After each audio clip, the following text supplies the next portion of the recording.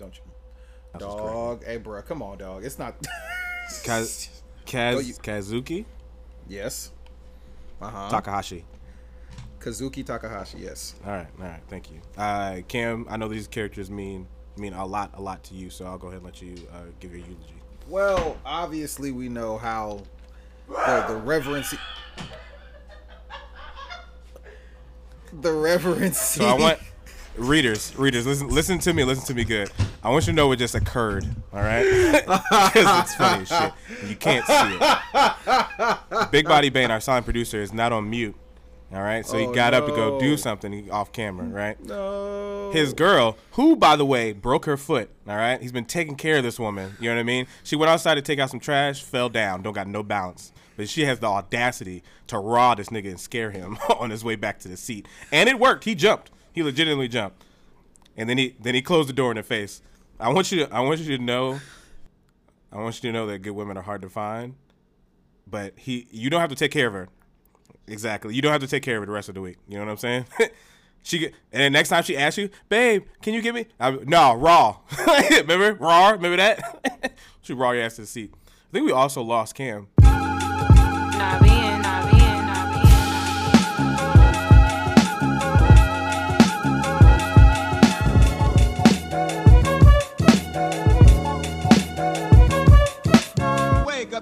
You wake up. Right now?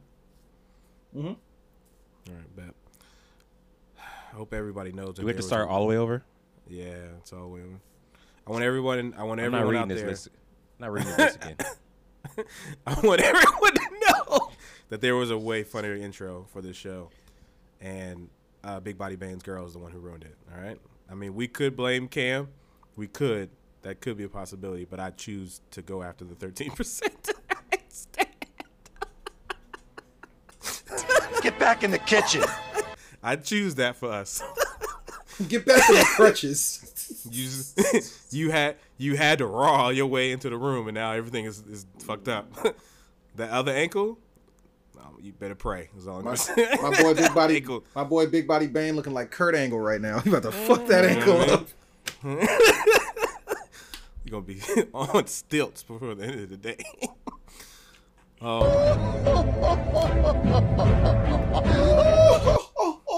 Oh my God.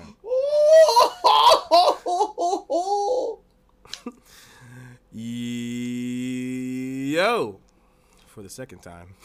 Wake up. Up your wake. I am your host, L.A. And with me again is the spirit gunner, the Wes Craven of rap. The one who's got a hard line for the internet.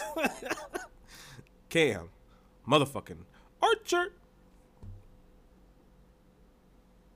She likes the color purple, macaroni and cheese, ruby red slippers, and a bunch of trees.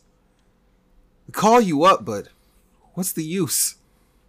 I like Kevin Bacon, but I hate Footloose. Beautiful. Beautifully read. Fucking terrible, dog. Beautifully read. It's poetry for all you who don't understand. It's poetry in motion.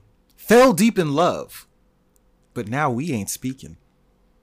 Michael J. Fox, well, he was Alex P. Keaton.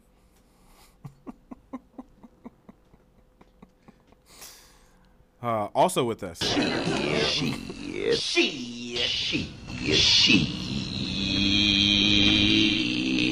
Thank you for the knowledge you dropped on us. Also with us, the family man, the one with all the facts and the lyrics, the producer of what? The director, Devon Johnson. It's getting deep. I don't have anything for you guys. He's so bitter. It doesn't have the same. It doesn't have the same sting. It won't have the same panache. Yeah. You could have got another list together. You could have put something else. You could have drugged something out. It wouldn't have been genuine. You're right. You're absolutely right. I owe the people nothing but being genuine. Damn. Also with us, the silent producer, the one with the hopscotch girl. Fucked up the podcast intro. Big body pain. Did she listen to these? Yes. I just want to let this be known that what is being said are the words of LA and LA alone, and do not represent the other members of the Do the Wrong Thing podcast. I just imagine her looking at him as like, you really just allowed him to do that? He was like, baby, I'm the silent producer. I couldn't do it. I was defenseless. I couldn't break the code. I couldn't go. I couldn't say anything. You said something after, right? Of course. Of course I did. Oh, man. This is a sick Negro. I gave him what for, honey. I gave him what for. I told him exactly what was on my mind. I told him his days were numbered, pal.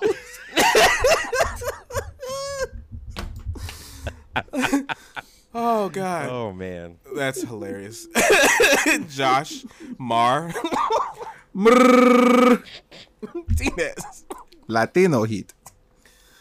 His name is Bane. Hope that couch is comfortable, Playboy. Hear me good, nigga. I'm here to double down. That shit is a 2-pack of ass. The fuck are you talking about? That shit stinks. You about to break them threads in, buddy. He gonna try to attack with just the clips. I tried, baby. I tried. I swear. 15,000 units. 15,000 units. Proud of every unit. Oh man, God. I'm proud of those units. Welcome everybody to your new favorite podcast where three black men get together each and every week to mean what we say and say what we mean. And as always, peace to Rated Raheem. This is the Do the Wrong Thing podcast, season 2, episode 18. Whew. Man. Well, the podcast, if you hadn't guessed, died earlier, so we had to restart. Also, people who died. three lost legends. Jesus Christ. I didn't mean to laugh on. This is a sick Negro. What the hell is happening right now? What is going on? I blame you, Taco Bell. Yeah, Taco Bell. Sponsor us, Taco Bell. Taco Bell pay us. Or just me. And you could just pay me in soft shell tacos, Dorito Locos. I wasn't sure much was going to top 10 Body Scott, but we might have done it. Yeah. Quesaritos, steak quesaritos to be precise. Any of those things, Taco Bell, thank you for sponsoring this podcast. But yes, 3 legends passed. I'll let Cam take it because I don't think I'll be able to talk about it seriously. Jesus Christ. So first and foremost, I want to send a rest in peace to James Caan and the Caan family. That includes Scott, who's been in. I don't think you guys realize. Do you guys know who Scott Caan is? I know Shaka Khan. Jesus Christ. Okay, so you've seen Varsity Blues. Mute right? this nigga's line. I'm telling you right now. You've seen Varsity Blues, right? Yes. Yeah. Tweeter, the wide receiver. Oh. That's James Caan's son. So, who's now, I believe he's on Hawaii 5-0 now. But oh wow, the nepotism is just working. He's in some of my favorite like cornier films and good movies because Varsity Blues is a good movie. But yeah, rest in peace to his father James Caan, who is a super legend, was one of the biggest actors of the 1970s. He was one of the biggest names in acting. Not just because of The Godfather. Obviously, he played Sonny Corleone in The Godfather. I still cannot watch Sonny get shot anymore. I have to skip that scene every time I watch the movie. It just makes me really sad. But he was also in Rollerball, which was surprisingly a massive hit in the 70s, my nigga. Like, people love that fucking movie. He's in Thief, which is a movie that I think is actually pretty good. And he's obviously one of his biggest role, probably for the younger generation of us when we were coming up. He was in Misery alongside Kathy Bates. Yeah, and that was a role that a lot of Hollywood passed on, and a lot of people were surprised that he was even in. And a movie that, one of the few movies that Stephen King actually likes as an adaptation of his work, and it's one of his favorite books. It contains the favorite character he's ever written, and James Caan got to play the role of Paul Sheldon, which is an amalgamation of Stephen King himself. So, shout out to James Caan. When she pulled out that fucking sledgehammer. Well, you know, the fun fact in the book is she chops the feet off in the book. So it's actually worse. Yeah, there's more visceral that because they actually showed it. Yeah, they show the hobbling. I love watching people see the hobbling scene for the first time because they don't know what's about to happen. They don't think it's gonna happen, and it happens. But that book was just like Stephen King was like a pillhead, a cokehead, an alcoholic, and that book was all good writers are. He was basically saying like that was pretty much like him saying like these are my demons. Like Annie Wilkes, the character that Kathy Bates plays, is like all of my demons and how me trying to get away from them and all that shit. It's pretty deep. But he didn't reveal that until like 20 years later because the book was doing so well. So I can go into a whole lot. I love that movie. But James Caan, amazing actor who has some of the best quotes ever in history. I wish I could have pulled some up. That's my bad, y'all. Just amazing quotes. But yeah, James Caan, may he rest in peace. We also lost in more mafia vein. We lost Tony Cicero, who played a small role in Goodfellas. He was one of the guys who pulls the postman out who was delivering the mail from the school that shows that young Henry hadn't been going to school. He's like, into the fucking oven you go. He's one of them. But he was also more famously Paulie Walnuts on The Sopranos. Legendary actor. So rest in peace to that man as well. And then in the more nerdy realm of things, go ahead. I'll pronounce his name, LA. Go ahead. Let's hear it. Sure, absolutely. Pronounce it. Go ahead. The name is pronounced precisely as Kazuki Takahashi. There you go. Yeah, clap it up for LA. Clap it up for LA. Good man. job. Yeah. It's not like I had to proud talk of you. practice that. Yeah, Kazoo. Can you tell us about Banjo Kazooie and his Jesus Christ. He's the man passed away. Kazuki Takahashi is the man that I created. don't know what's going on right now. I'm really. Yeah, Jesus Christ, man. Look, when I die, y'all got full reign to do whatever y'all want. Carte blanche. He said we have carte blanche. Whatever you feel, whatever feels good. You know what I mean? Roast me. Kazuki is the creator of Yu-Gi-Oh! Of the manga and the show. So that obviously had a bigger impact when we were younger. The card game was a massive hit. Came out all around the time of like Pokemon is when it hit. Blue Eyes White Dragon. If you had a Blue Eyes White Dragon, that's like having 3 Charizards. It was insane. You know why I couldn't get into the card game? I couldn't get into the card game because where's the heart of the cards gonna come in for me? Right. You know what I mean? Like I didn't have that leeway, so I never got into it. I always respected it. You always had to. I couldn't buy that fucking card, like arm wrist thing. Yeah. I couldn't have one of those. So if I could have one of those, I wasn't getting no cards. I didn't play or battle with Yu-Gi-Oh! I just collected the cards. Like I didn't collect the cards. I watched the show. I was watching the show on Saturday mornings on WB Kids, and I really find that sad. He was only 60 years old, and in the manga anime world, that's not an uncommon thing for you to pretty much lose your life at a pretty early age, just because of how massive that entertainment is over there and how much stress is put on the creators of it. So rest in peace to that man. Facts. He will be missed. So, as always, when there's death, body leaves, but there's also life. Bodies come in, and Elon Musk is making sure that happens continuously. You know what I mean? Bringing life on into the this low. World. Two new ones. On the low. Yeah. You know what I mean? He wants to save the population, but only when he can do it with women that he can somehow load his power over. So Elon Musk. I was gonna say viciously manipulate. Elon Musk welcomes twins to his large family. Says he's doing his best to save the world from population collapse. This nigga was a part of the FDLS, right? He ain't married to nobody. He's skirting around the rules. So he's skeeting around the rules. Yeah, you know it. A day after the news of twins broke, Elon Musk shared his side of the story. The tech billionaire has shown support for large families and said he is doing his best to save the world from population collapse. You know how sick of a nigga you are to be able to think that rationally in his brain, I'm saving the world, but really he's just a fucking nasty nigga. He's just, no, I'm doing this for y'all, not for me. I really hope he was just being sarcastic when he said it. I don't feel like I said, I feel like everything he does, he's 100% serious about it. I don't feel like because he's got his minions, his weirdos online who don't mind defending him. I'll never understand how crazy people go to defend billionaires. I just don't understand it. Like people will do everything they can. It's the same ones. Like, you're the same never gonna people be who there. defend these billionaires are the same ones who say athletes are selfish. Like the same. That's what I'm saying. You would rather slander the millionaire, the person in which you are most likely to side with the billionaire, the person who you are probably not going to be like. He doesn't So care weird. about the team. Yeah. Okay. Yeah. On Thursday, the court documents revealed that Musk secretly had twins with his brain chip startup Neuralink senior executive Shivion Zilis. In November of 2021, the twins came weeks before he welcomed his second child with his former girlfriend Grimes in December of the same year, which means he was fucking both of them around the same fucking time. At the same damn time. According to the court documents, Musk and Zilis filed a petition in April to change the twins' names to have their father's last name and contain the mother's last name as part of the middle name. Wow. The Business Insider reported. He went to drop a random message on Twitter, which read, I hope you have big families and congrats to those who you already do. This fucking asshole. The girl looks like Christina Ricci to me. She just has really huge eyes. She looks trapped, but you know, she got the bag now, you know what I mean? 2 kids, rich for life.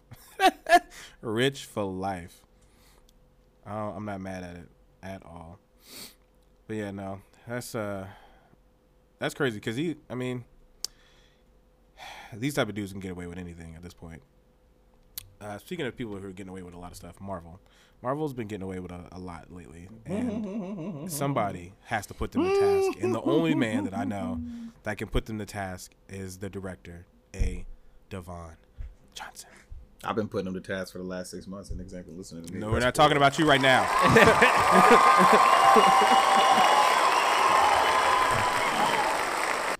Listen, I don't even have anything to say about the entity. I'd like to share a few words to the fans. This ain't the Kevin? It's not Ooh. Mr. Feige? Well, Figs. the fans are what drive this madness. Yeah. I just get The rubes. I just get irritated with how. Okay, I have to share this. So this was in the wake of what was this movie? Of Thor coming out. He said, "What was this movie? The movie you haven't fucking seen The yet. movie so you we haven't can't seen, discuss so we it the way can't want to. spoil it." It was okay. Fucking dick. So someone writes his tweet. They say going to watch Thor: Love and Thunder. Please don't use cock talking about me. It sounds so weird. This is now, but it's a cock. Cock. It's almost like it's spelled CAWCK. Cock. Yeah. It's so weird.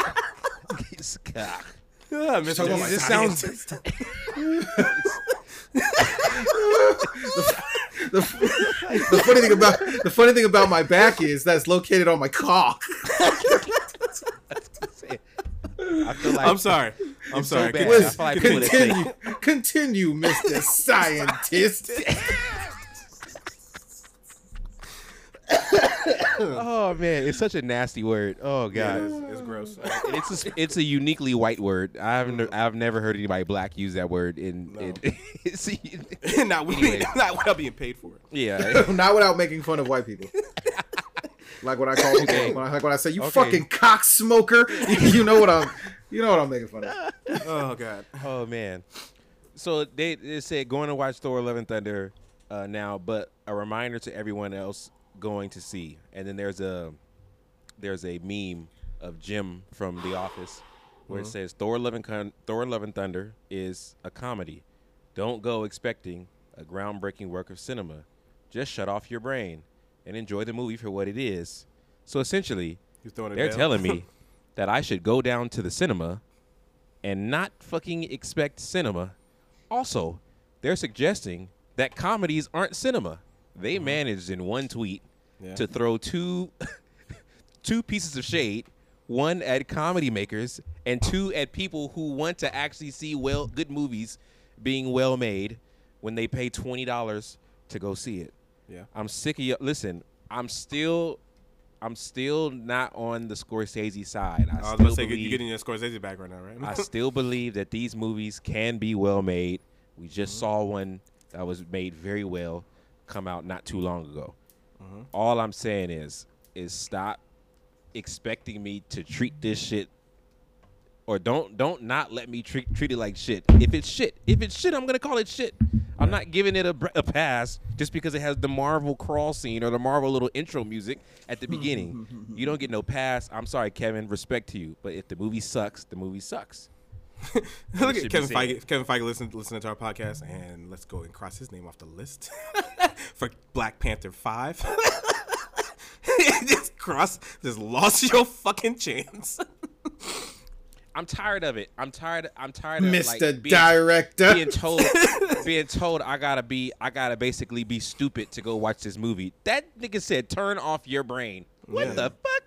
What? That doesn't even make sense. I feel like Marvel fans are kind of running with that meme because I saw one today that was like, when Reed Richards told her about Black Bolt's power, he didn't ruin anything. He was trying to avoid a fight using the same meme format that they use. With I was like, why are y'all using this Jimmy? I'm like, why are y'all capping for this so hard? It's okay to say, hey, this movie's fun, but it's mid. That's fine. I mean, there's nothing wrong with it.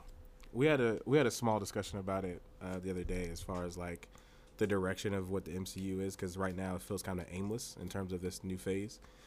I want to believe that it's going to be something good, but as of right now, it does not feel like the MCU feels like it's moving in 50 million directions at once.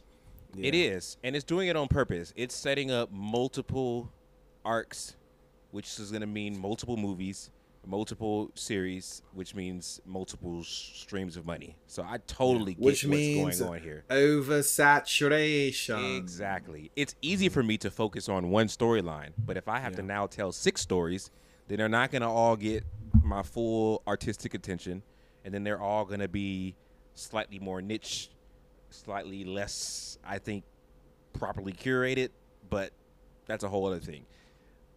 But don't tell me that I have to turn my brain off when I'm paying money to go see this movie, especially when they've already set their own bar. It'd be one thing if all of their movies have been terrible.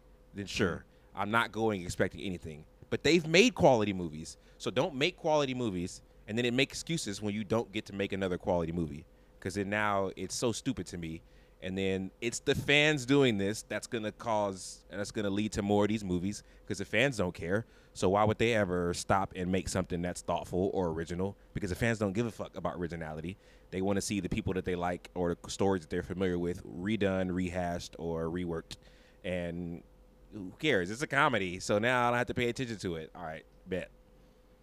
I really hate to see Antonio really lose his opportunity to direct Black Panther 8 Wakanda sometimes, and it really pains me that he's not going to get a chance to do that. Look, man, Black Panther 8 Wakanda?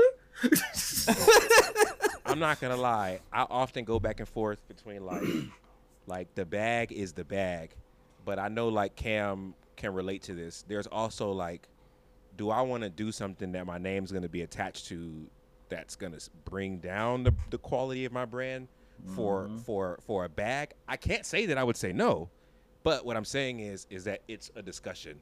And would I want to do a movie if I'm not going to have full creative freedom? I'll tell you right now, probably not. Yeah. Well, not everything can be. Who the fuck am I? I'm just some random guy. Yeah, not everything can be great. Not everything can be wonderful. But there are some things in this world that is great and wonderful. And one of those things is Channel Orange by Frank Ocean. It's Kim. What's the anniversary for this album? What number? 10 years. That's insane. I still play Sweet Life every now and then. I play that whole album. I let that whole album ride occasionally. It is one of the best albums, I would say. Like, if there's a top 100 list of like albums, it's definitely on that list. It's high too. Like, I would put it like probably somewhere in the 40s of top 100. I initially did not like Frank Ocean. Get out of here. You know my ears are. You didn't originally like good music? No, bruh. Super late to everything as always. But once I did get on the train, I was there for the whole ride. You know what I mean? But that whole album, I don't think has any skips. Do you guys have any skips on that album? Just the interlude with his mama. Well, apparently that's not his mom. That's his friend's mom. You know what I mean? That out. You know, yeah. Right? But her nasally ass voice is on my nerves on both projects. But yeah, no, musically, I don't have any skips. That project is insane. Yeah, it's one of the few things that I think is like flawless. I feel the same way about Blonde too. I feel like that album is flawless. It's You don't feel the same? Hell no. What don't you like about the first Chill. half? Relax. The first half of Blonde is perfect. It's perfect, but as soon as right after the solo reprise ends, you got some skips right after that. Wow. I can skip straight to Siegfried, and then I'm low key done with the album. No, Damn, yes. Really? Both of you will feel like that way. Futura Free is cool, but after about Siegfried, track 9, I'm out. Track 9 is when he could have stopped. Yeah, if you could just accelerate Siegfried to after solo reprise and then end the album, that might be my favorite album of all time. It's in the beginning of that album is so fucking crazy. It's insane. But yeah, after that point, but yeah, no. Close Channel to you, Orange, you don't fuck with White Ferrari? No. Damn. Or Godspeed? 10 song album. This is a great album. Yeah. No, Wow. Okay, well, let me ask y'all this: where were y'all the first time you heard Pyramids? I watched it on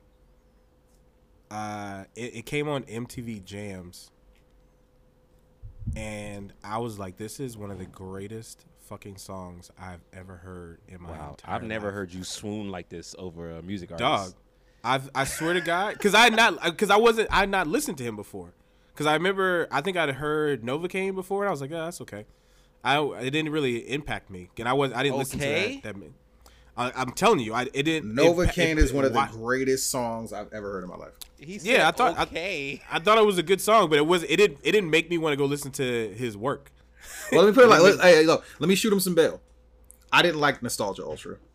I loved Novocaine. I didn't like Nostalgia Ultra. Yeah. I thought vocally he was amazing. It wasn't enough for me to like go and listen. And then I'm watching MTV Jams, and this fucking like that fucking song, the music kicks in, and the lyrics are fucking hitting, and then you just have this fucking minute and a half guitar solo. It's fucking amazing. I was like, oh my God. I added it to Pandora because that's what we did at the time. I added it to my Pandora list, and then like just random songs from the album would play, and I was like, all right, no, I gotta listen to this whole thing, front to back. And then that happened for me for the Weekend too. Weekend, the exact same thing. I heard a song that I hadn't heard before, put it on Pandora list, and fucking just went with it. But yeah, no, that whole album. What's your favorite song on the album? My favorite song on that album? Yeah. Shit. Excluding Pyramids, because I feel like Pyramids isn't my favorite. I mean, when Pyramids, the drop of Pyramids is just like when the first like initial beat drops on Pyramids, I got transported to another world. I was like, what the fuck just happened?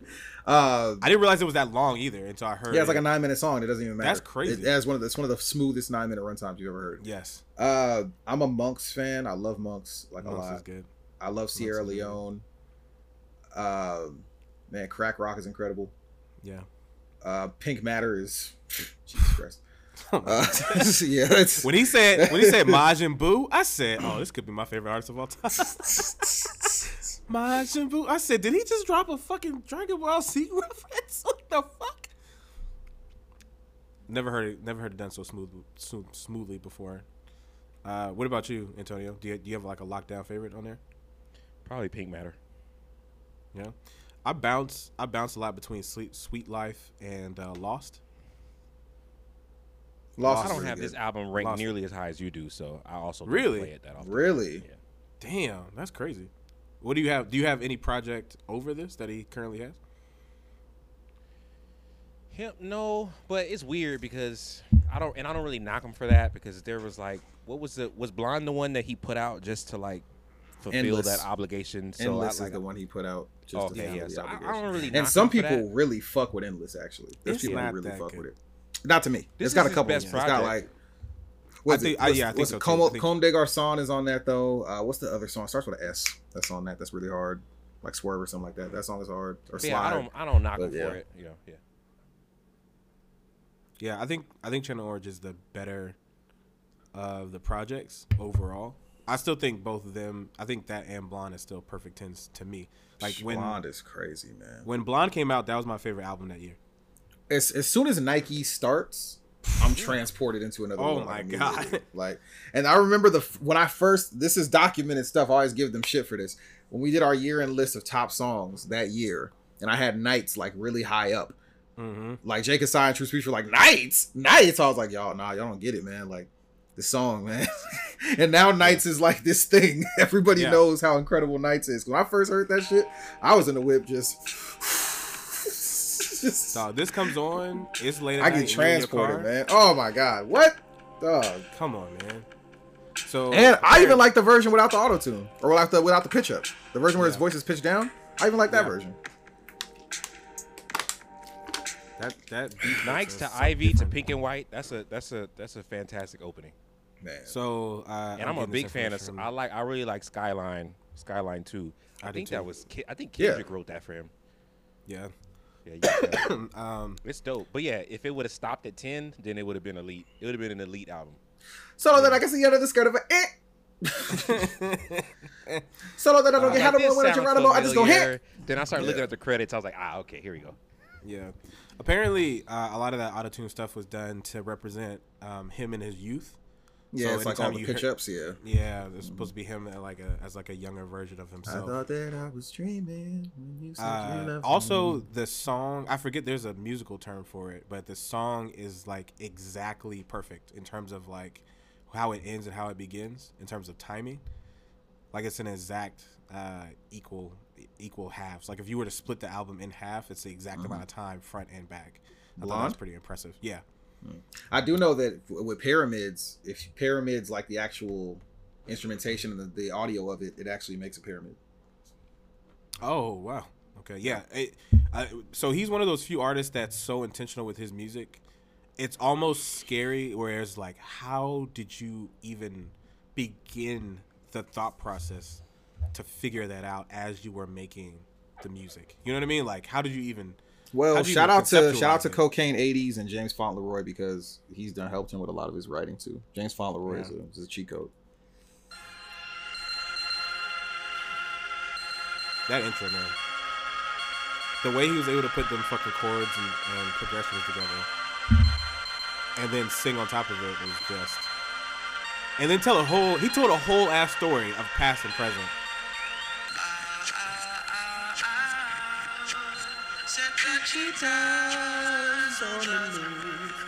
Man.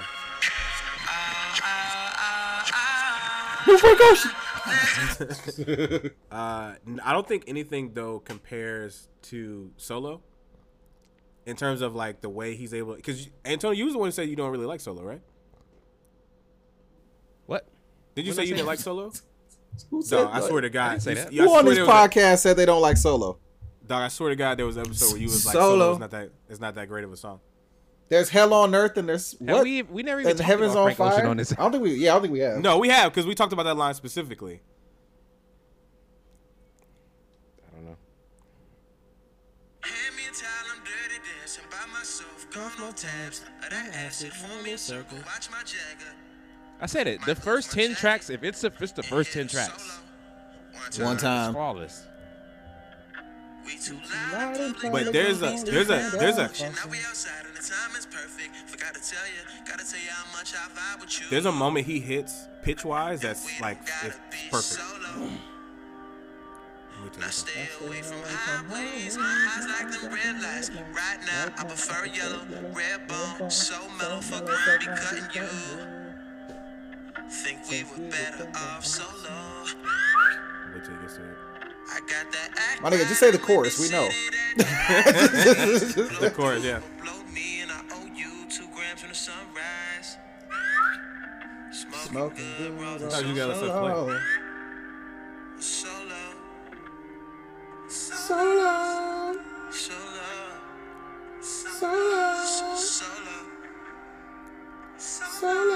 Hearing a pitch like this is insane because I don't hear many singers hit this. Hell on earth and the city's on fire. In hell, there's heaven. There's a bull in a matador dueling in the sky. In hell, there's heaven.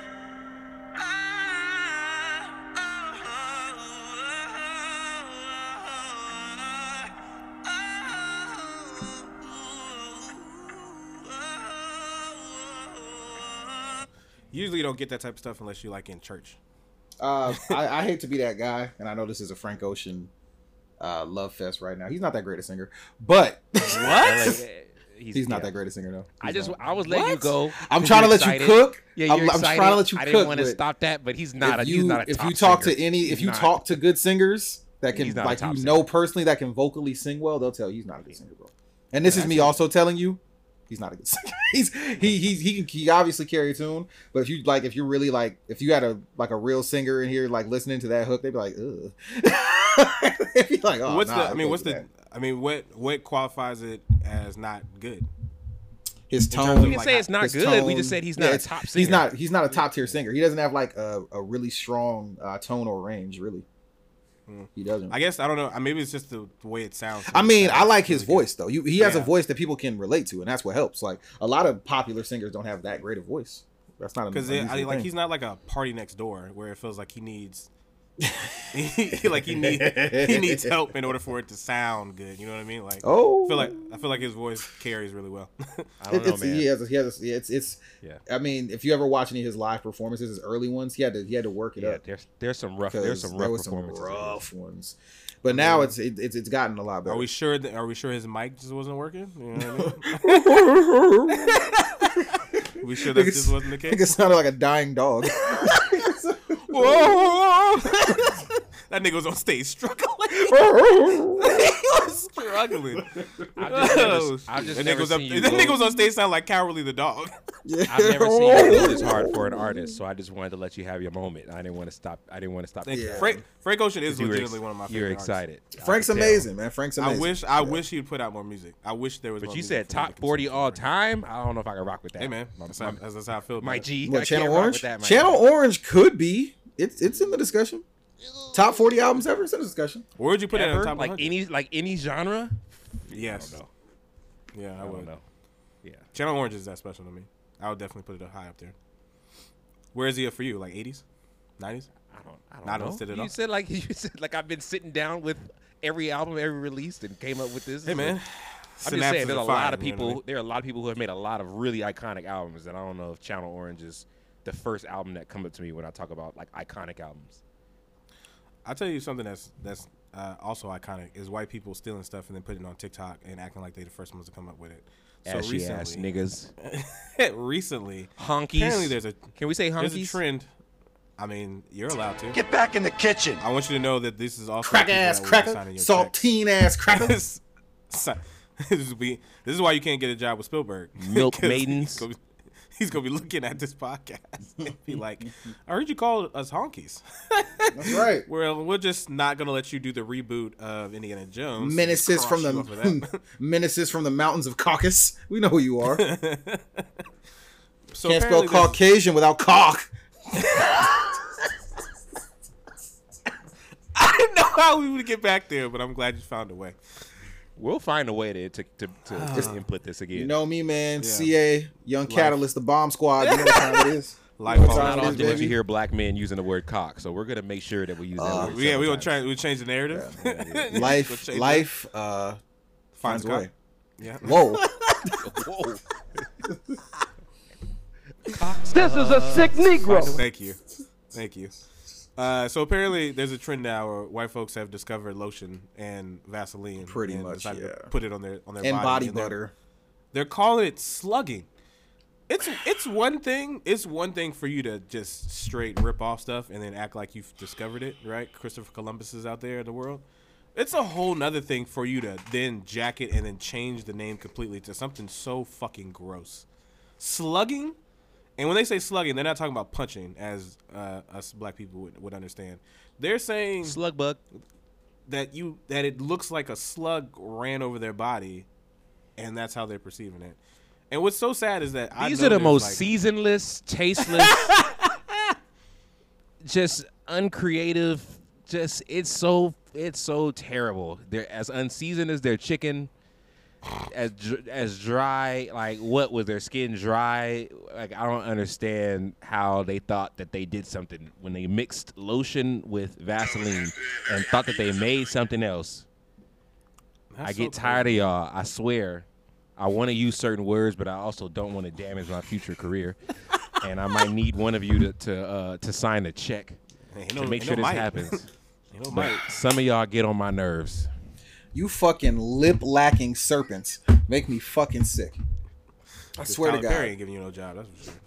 Yeah, you ain't gonna join the anti-wig movement. You know what I'm saying? Yeah, you can go ahead and lock that up, player. Nip that one in the bud, Bucko. I burn that bridge for you. Alex Cross ain't giving you no fucking jobs no time soon, my nigga. Exactly. Fuck that nigga, B. Oh man.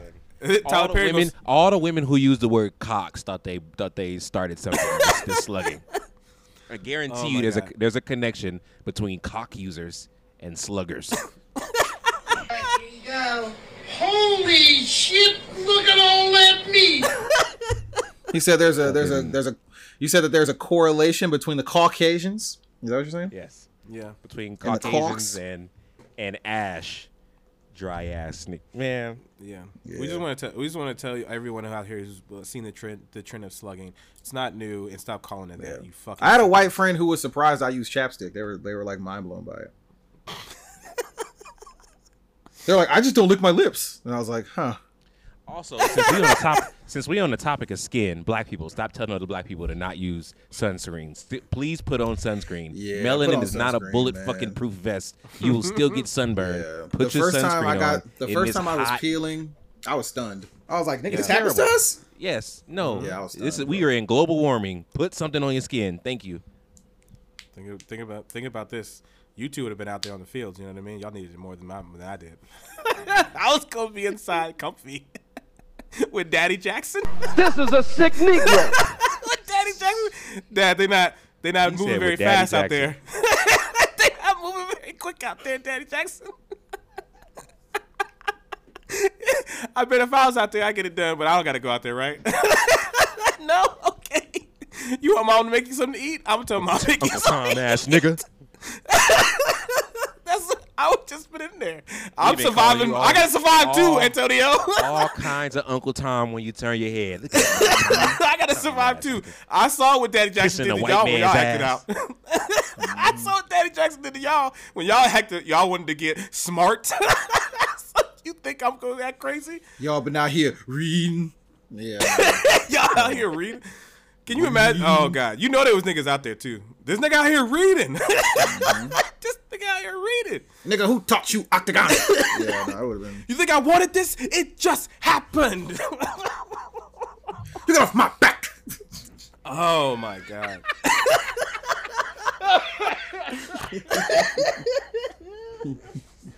Oh. It just happened. This is a great episode so far. Oh, now, when we was a baby, I was scared. And cut the crap, all right? Oh, my God. I'm going to give me a job without him.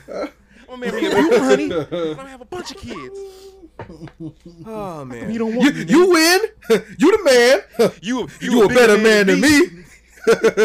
You happy? Speaking of people who are a better man, Zach Wilson decided to do a few things, some freaking things. So his ex-girlfriend, quote unquote, exposed him for sleeping with his mom's best friend, and I want you to know, I want you to know right now, Zach's ex-girlfriend, that that's a flex that you just gave him. You didn't do anything to discredit or hurt him in the least bit. Everybody collectively is like, oh, word, dap him up for that. It's like, oh, really? Nice. Nice. That man's a legend. You're a legend, Zach. Yeah. Oh my God.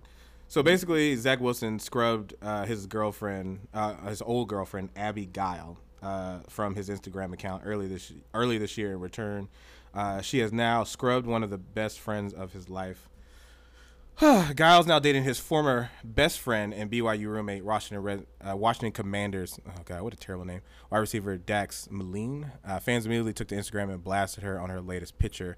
One person called her a homie hopper, and Gal fired back by exposing that Wilson slept with his mom's best friend. And I want you to know right now, homie hopper, you lost. You lost this battle. Go just enjoy being with the Washington. Yeah, time out. So first, let me break it down for you real quick. Dax is like a practice squad player. Yeah. He's not getting PT like that. Zach is the income. He's the second year starting quarterback. Yeah. It's the Jets, but he got the bag. My nigga was a top 3 pick. He's a franchise. He's the franchise player. Dax is on the practice squad. This nigga don't get PT like that. Dax will be out of the league in the next 4 years. Yeah, let me tell you something you don't hear. Athleticism, wide receiver, and BYU. When's the last time you heard that on an NFL franchise? Never, nigga. You don't even see that in Madden. So he's not gonna be. Is Dax? Yeah, and yeah. We know how well those people with Dax careers have. Yeah. Pretty limited. So it's not really going to do well for you, even for Dax Shepard. And she's really fighting an uphill battle here because you've already lost. You're losing out on the millionaire because this guy's not going to be a millionaire. You're losing out because now you're trying to expose him for sleeping with his mom's best friend, which is like probably like half the porn he looked up as a child. Yeah. Who's losing here, baby girl? Yeah. Who the fuck are you? That nigga just completed half of Pornhub's pages 1 through 8. He just completed all that for us. Shout out to Lisa Ann. Yeah, he definitely he won here. I don't see the negative here. I don't see the downside. Listen, 13%. I need y'all to understand that if you have dirt, make sure it's good. All right, before you come out with it. Make sure it's very, very good and that it can't blow back on you like this. All right, we care about you, 13%. Thank you for sticking around. Here's a story that is also going to potentially hurt the 13%. Doja Cat accused Noah Schnapp, who is of Stranger Things Will Byer with the terrible haircut, bowl cut. Oh, my bad. I meant to ask y'all, did y'all ever mess with like anybody like a sibling's friend or a no, because I'm an upstanding Negro. Oh, I'm not. I did that. My sister had a friend, she was always like, "You stay away from her," because my sister's older than me. My sister's 7 years older than me, so she thought it was my sister's weird younger, so I'm not robbing. Yeah, my sister's older than me, so it was yeah. But one of her best friends, I was always like, one day, and I turned 21, and rubber met the road, Bucko. Yeah. So Doja Cat and Noah Schnapp. Doja Cat quoted as saying a weird power play thing after he leaked their private conversation about his Stranger Things co-star. So Doja Cat can never seem to stay out of any type of trouble. And she's a cow. It's always moo bitch. So it's always with some fucking white man that she keeps getting in trouble with. So on Wednesday, Stranger Things star Noah Schnapp uploaded a TikTok video that included a screenshot of a private conversation that he had with Doja Cat. I'm reading this from BuzzFeed News, by the way. The 26-year-old musician had slid into Noah's Instagram DMs to share her crush on his co-star Joseph Quinn, which, if you don't know who that is, that's Eddie. All right? Eddie Munson, baby. It's really odd that she would do something like this because it's not as if Doja Cat can't just have access to Eddie Munson. She could have just followed Eddie Munson and just straight up, I don't know if Doja had some type of relationship, which apparently it looks like they did not, of like her being friends with Noah. It makes no sense, but of course Twitter being Twitter, they went and had a field day with Doja once again. And here's why it's really weird. She's tweeted about thinking Joseph Quinn is fine as hell multiple times on her main Twitter feed. Right. And commented on pictures of Joseph Quinn sent to her saying like he's so fucking fine and da-da-da-da-da. Like this wasn't news to anybody. Yeah. But she be high, so, you know.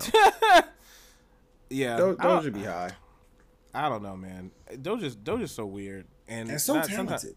Not in the greatest of ways, also. She survived a lot when you really think about it. Like, yeah. As far as like controversies and scandals, like they had her in racist chat rooms showing feet. And still she rise. Yeah, still makes she rise. Mm-hmm. So it's hard to say what's going to happen from here. I mean, I thought a bad play on her part was her attacking Noah. I'm saying like it's some type of weird power play, as if like Will Byer was attempting to like blackmail her or some shit. Like he's what, 18? I think he's 17. 17? You got no fucking business fucking texting a DM a 17-year-old anyway, asking about what's up with your co-star. That's fucking weird. Don't do that. You're an adult woman. All right? Drake, Aubrey, you heard that? Don't DM people. That's not of the age group that you shouldn't be DMing. All right? Fucking relax. All right? I hope this is a cautionary tale. All right, because I know she's 18. Listen, now. Fam, watch your mouth. Alexa, stop! Watch your mouth. Disrespecting Drizzy. You ain't got no proof. No the poof DMs wrongdoing. The DMs exist. That's what I'm saying. He was giving career advice. Yeah, I bet. There's telling her how to move. So staying on the Stranger Things role, the Duffer Brothers, who again, as quoted by me, does not like black people, has a couple of new projects in the work. Cam, you have the intro. You have the information on this, right? So, also, Screen Rant. Need to holler at y'all. Yeah. I don't know who does your articles or your YouTube videos or approves them. I'm really mad that I have to do this because it was a brother who was in the video. They did like a things you might have missed in the Stranger Things like finale. Yeah. Why don't y'all get people that know how to read?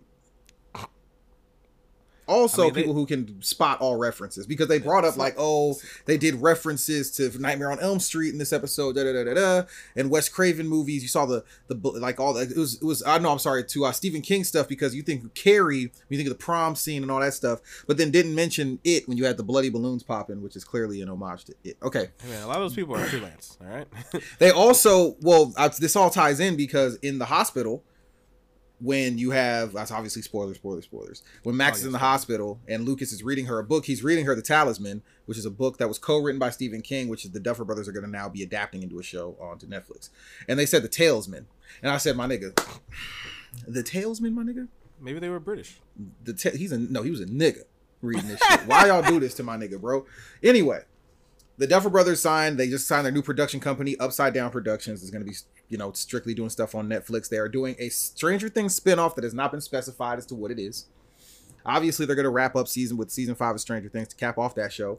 They are doing a show based off The Talisman, a book co-written by Stephen King. And they will be doing a brand new, has nothing to do with the movie that came out a few years ago, thank God, Death Note series on Netflix, live action. Still concerned, but intrigued. I'm concerned as well. That last Death Note was so bad. It was so bad. And they said Lakeith was going to be L, and I said that could work. You know what I mean? That really could work. But it didn't. It didn't work at all. He was awful in that role. They picked a whiny brat to play Light. It was just bad. It was bad all the way around. There was nothing good about it. Lakeith did a bad job as L. I'm sorry. Yeah, I know, he was terrible. He was just awful. It's I know they thought he was like, L's weird. Lakeith's kind of weird. Should work. It was poorly written. Not. They wrote it so poorly. This nigga turned into a gun-toting maniac because he didn't get any candy. Like, what the fuck, bro? That with shit a was notebook bad. that can actually kill people. It was bad. So it's going to be interesting to see what the Duffer Brothers' take is on that. I didn't even know Duffer Brothers was interested in anime of any kind. Well, the Death Note series is such a hard one. You want to talk about nepotism? These niggas been doing shit since they got out of college, like immediately. They got right out of college and been writing shit since they got out of college. Like, you hear that, Antonio? Stop being lazy and black. You know what I mean? Just be stop being blazy. Just be adequate and white. You know what I mean? I don't know. Stop being blazy. All right, just so long. Right. You could just be adequate and white. You'd have been somewhere by now. Look at hey yo, Antonio, check it out. Look at your shirt. That's got to be you. All right. All right, I need you to get with the program. I knew the punchline was coming a mile away, and it still landed. Good on you. Oh, Robert. The bomb squad in the motherfucking house. You know what time it is, baby.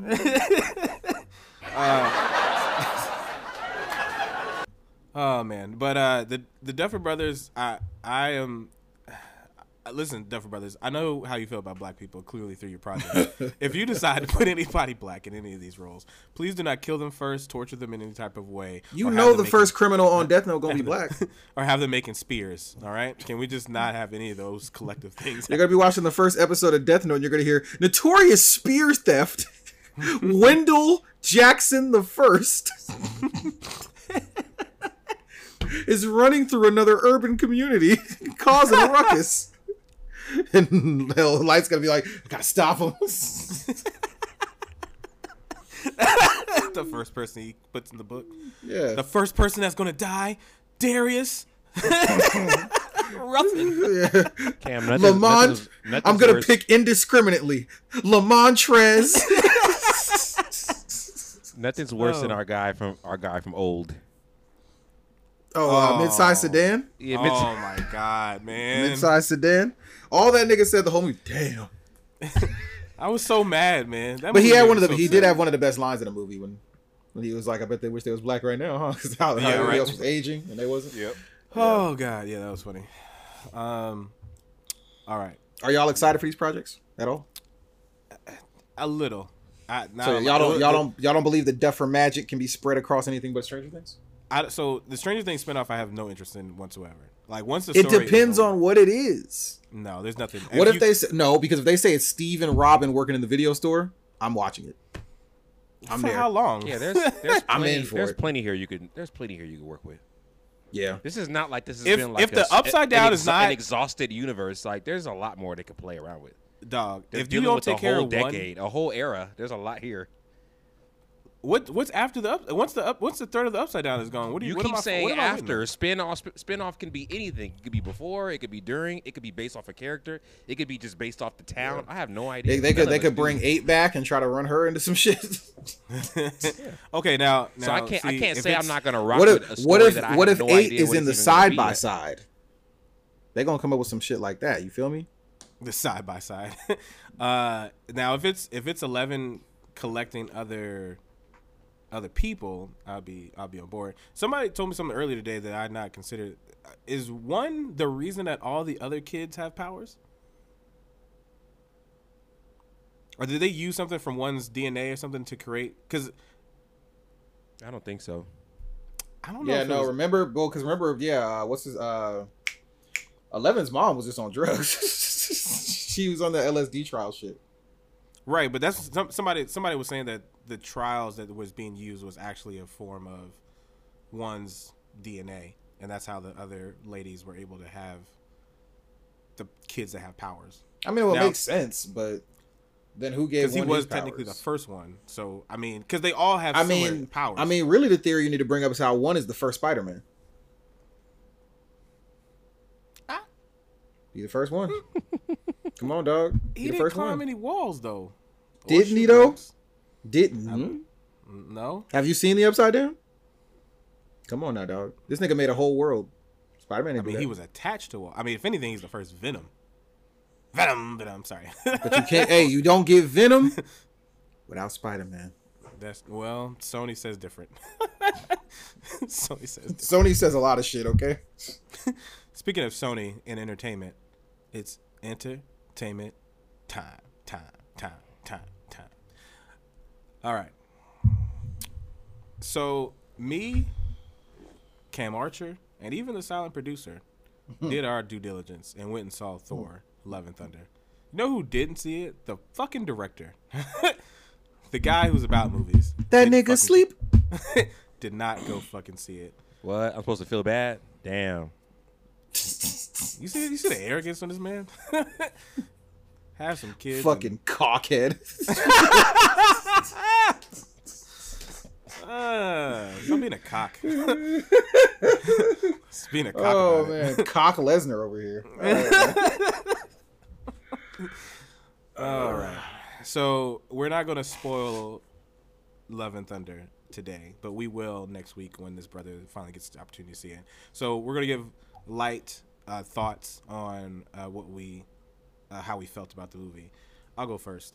I am concerned for Thor and the MCU as a whole after watching. Are you concerned for Thor? We've been telling this For nigga love? this for several movies. No, now, Antonio.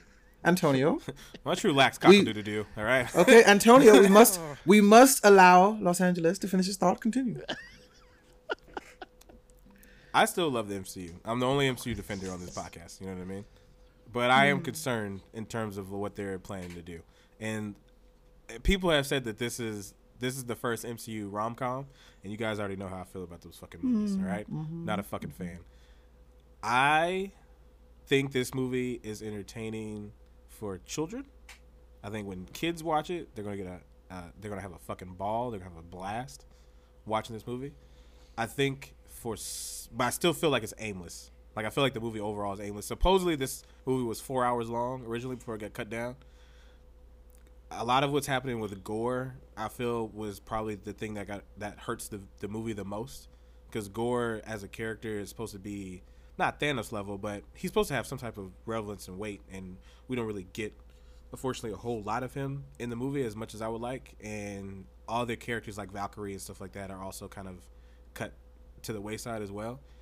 And what Natalie Portman does, bringing back the character of Jane Foster and Mighty Thor, I felt like could have been better. Although I don't feel like she did any. I don't feel like she was bad in the role. I think she did a pretty good job playing it up.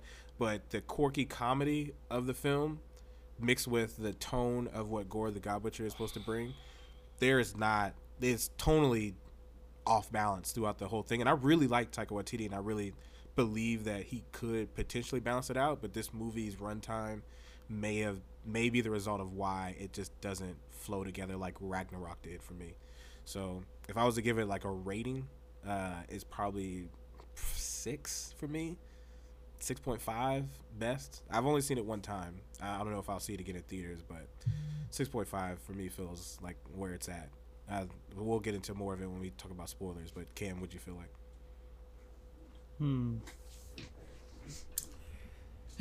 Okay. So, Thor, Love and Thunder. I thought it was just okay. It was okay. I can understand why people hated it, because a lot of people were like, yo, this movie's fucking ass. And I'm like, I get it. I mean, it's not a hate thing. It's just not. I didn't hate it either. I thought it was funny. But outside of it being funny, I thought the movie had no direction. It seemed everything was just spots. It seemed like a bunch of just scenes tied together very loosely. Mm-hmm. And because of that, the story wasn't effective. And the emotional beats completely that's because missed. You didn't turn your brain off, Cam, so that's your fault. You should have just turned your brain off. I didn't see the instructions. I didn't see the instructions before I went, bro. I didn't see the instructions. So that's true. But yeah, it was very just when it was over, I was like, wow, that was just a lot of nothing, wasn't it? And to waste a villain the level of Gore, the God Butcher, the way that they did in this movie, with an actor the level of Christian Bale performing as well as he did. Who did good in this movie? Let's not get it twisted. He when it on screen was really good. It's just there's not enough of him. Which I don't think any of us here doubted that was going to be the case, but. Yeah, no, the movie was just whatever. It was very whatever, and it's just continuing to pile on to the very mid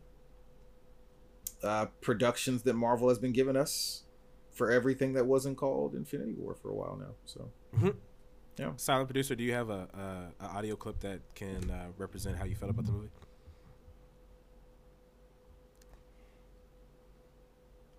Give him some time.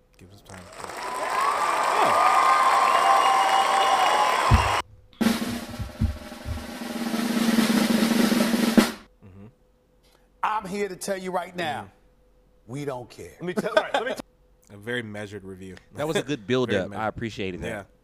Yeah. Very measured review from the silent producer. Yeah, it was just very and it keeps happening to Thor, which is 15,000 units. 15,000 units. Proud of every unit. Yeah, proud of those units. Yeah, I hate to see it happen to him because I do love Thor the character. I think Chris Hemsworth plays him fantastically well. But I don't know, man. I don't know. LA, how old are you? It's gonna work out. 36. 36. I'm 33. Cam, how old are you again? 42. Fuck you cocksucker. So these movies came out. The first movie came out in 2008. So I was, I think I was 19 when when this all first started. Mm-hmm. I see what they're doing. I saw it kind of. You could see it with Hawkeye. Then why don't you tell them? You could also see it with. You could also see it with Moon Knight, and you see it with Ms. Marvel. They are. Well, actually, we don't see it with Ms. Marvel because we don't watch that shit. Continue. You're not watching Ms. Marvel. I'm watching Ms. Marvel. Ms. Marvel is fantastic. Me and you, Antonio, we don't see that shit because we don't watch a couple episodes. I've just paused on my watching, but they are clearly gearing towards the next wave, and I don't think we should expect the very mature movie that we got like out of Infinity War's Endgame. Like, I don't think that's coming again for a while. I think they're building up, especially with how they're trying to build up Young Avengers. Well, was Doctor Strange not serious? I think Doctor Strange didn't have a seriousness issue. It just had a quality issue. I don't think it was like a. I mean, Strange had a tonal off balance during its runtime too, though. Absolutely, Like, but they overall, kept trying I to be don't like think it quirky was, and funny and cheesy while also trying to maintain that. Oh, this is a huge threat. And That's like, called Marvel. But they've been able to pull off stakes like this before. I mean, if you're looking at Phase 4, the last time they did that was with Spider-Man. But when you watch like Winter Soldier, like that movie was tonally, it felt a little bit more drama-like. Like, but it's also a unicorn in their entire catalog. Of course. But we could admit that the movies that kind of leaned more on drama than comedy are the movies that tended to be better. Well, I mean, but how many can you? There's only 3 or 4 of them in their entire. I personally thought that. I personally always thought that they balanced the jokes in well with most of the movies.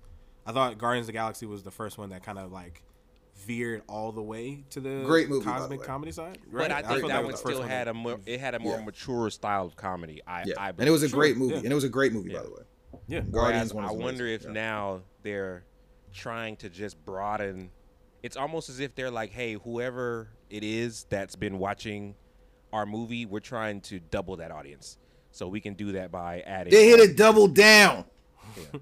So let's go after all these different, that's what I think. But who knows? Yeah. Hear Marvel and hear Marvel good, nigga. I keep hearing that we're supposed to wait and see. So apparently soon we'll find out where they're going. And we got to keep waiting, Because Marvel is essentially a glorified television show. Silent producer trying hard, as if he doesn't have technology in front of him. You just put it in the inbox, bro. Like, I don't know why you wrote it down like you're fucking Black Noir.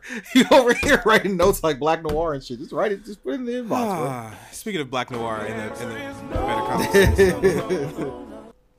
Man made a fucking comic show. The boys, a chart. The boys had a season finale recap. Excuse me. Sure did. I'm reading the prompter. He had the season finale come out, and it's quite the doozy. Antonio again hasn't caught up or watched, but fuck him on this. I got to episode 3. I'm working my way up. I'm coming. I'm sorry. I'm coming. I'm coming. Chosen one. I'm coming. Oh yeah. Before we get to that though, before we cover the episode boys, with the cock explosion though. I mean, yeah, you saw episode 1. Yeah. All right. Yeah. So before we get into more caucasity, we're gonna go ahead and take a quick commercial break and hear a word from our sponsors. And we're back. Okay, I'll try not to be a movie curmudgeon. But that's what people love about you. You can't switch the brand up now, cocker. It's the other topics that I just don't be caring about. That's okay. It's all right. Pop, cock, and drop it. People love you. I'm supposed to care. Like I'm supposed to care about Doja Cat. I don't give a fuck about her. I mean, my nigga, her music's amazing. She's fine. She's on drugs. Okay, well, time out. He worse First, than hold me. on. That's the Hold move. on. That's Hold my on, move. wait. That's my bad. You want to know why? You want to know why that's not even a? You want to know the video. I like the video. You want to know why that's not a good move? Because that song is actually really hard. I wish I could have wrote that song. Wait. Let me be clear. That was not me making fun of her. I like that song too, and I like the video. I'm just not gonna dance like how she was dancing. But no, her new album, that Planet Her album was really good. She's on the top right now. You might say that she's like the biggest act out right now. She's crazy. She really goes hard, and she's bad. I just don't care about her and arguing with some 17-year-old. I don't give a fuck about them. She just got to take the load off the coke. You know what I'm saying? LA stop supplying. All right. If she's doing 4 lines, just do 2. Just do 2. You gotta get the people what they want. You know what I'm saying? Allegedly, you gotta get the people what they want. Allegedly, something that the people want is The Boys. Season finale hit. White supremacy wins above all else is the message of this whole episode and show. You know the fucking vibes. Come on, dog. It really is kind of scary to see, like, this is like what would Trump be with superpowers.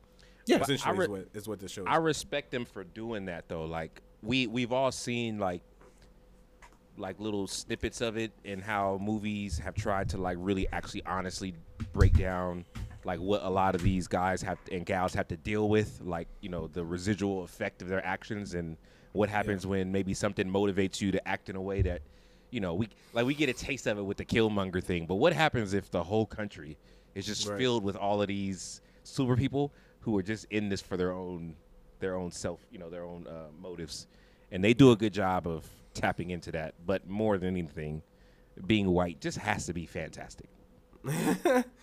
I will say this. I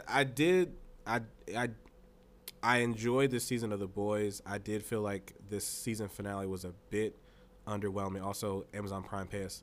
I felt it was a bit underwhelming because I thought there was going to be more in terms of the clash with Soulja Boy, Homelander,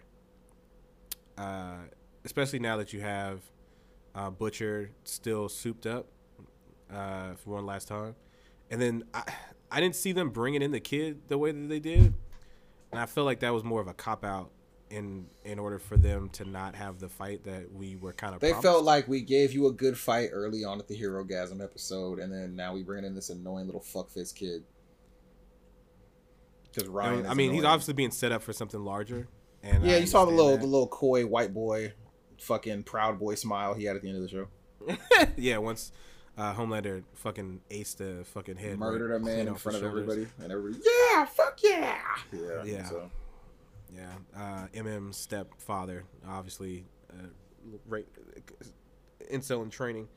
I know they made him look like him. That wasn't actually him, though, right? No, that was him. That's supposed to be the That was stepdad. MM. Yeah. That's Oh, I MM's thought it was just supposed to look daughter's like him. I didn't think that was actually him. No, that's him. He was at the rally. Okay. Because I was like, damn, that kind of looks the like one him. that started. Yeah, I know he's Straight up. do Cheers, but I didn't know that was supposed to be like actually him. I'm just tired of MM just being weak because he's a human. He can't do nothing. Nigga, we just getting really bigger can't. guns to It's look kinda, stupid. Like them, they allowed him to do like a shotgun off the shield while Butcher is like heat visioning it, and they try to make it seem like he helped, and I was like, but not really. You know what I mean? Like, he's been kind of regulated as like the emotional through line, but they also try to use Frenchie for that as well. And I found Every Frenchie's fight storyline. scene, every fight scene with MM in it is like giving your little brother the unplugged controller. You just want him to feel like he's contributing. I mean, he ain't really doing nothing. The controller ain't even plugged in. But no, yeah, Frenchie is a much better character for me. His side story was way more engaging than MM's family one, because it doesn't feel like MM got what he was looking for at the end of the day. And so I was like, why did Frenchie get a complete arc but not MM? That's so weird that they kind of left him to his own Yeah, it's devices. quite interesting. Yeah. But overall, I think the season is good. I am ready for the next one to come out for sure. So And we ain't getting it for another 2 years probably. So buckle up. Oh man, are we just going to be in a space where there's just nothing on for like Yeah. a while? Yeah, because Euphoria ain't coming back for a while. We ain't getting the boys for a while. Invincible ain't coming back for a while. Stranger Things just ended. We're gonna have to be finding. We're gonna be scavengers, Bucko. Scavengers. So because things are getting sparse, one of the things that me and Cam Archer watched is on HBO Max Pass. It's a little documentary show. It's called The Rich and Shameless. We'll breeze through this so we can get you to the Mission Impossible. I know your baby birds have been waiting for us to feed you on that. But Rich and Shameless is a 6-part series. Am I got that right? It's 6 episodes, right? I want to say it's around 6 to 7 or so. I haven't watched. There's 2 I haven't watched yet. I haven't watched 2 of them. All right, But so we won't discuss all of them, but the first one is discussing Pam and Tommy. Pam and Tommy Lee. I didn't watch the Hulu show, so I'm not sure where the correlation between what actually. Yeah, see, happened I saw and what that they one on. I saw that one on when it debuted on TNT. It was like after like a playoff game or something. I saw that. So that was interesting. I didn't realize how like how it all began and how it all started. I didn't realize it was like a safe that this dude stole from in like the middle of the night. So I didn't know any of that part. I just always knew it was a sex tape, but it was on the internet. I had no idea of like all the backstory to it in terms of like how it happened and how it really fucked up a lot of their lives in terms of like, and their tape was technically the first ever like celebrity sex tape, and how it kind of birthed. They birthed the idea of like the off, Kardashians and Paris Hiltons of the world. Unfortunately, which ties into another doc. Yeah. The second episode was on who again?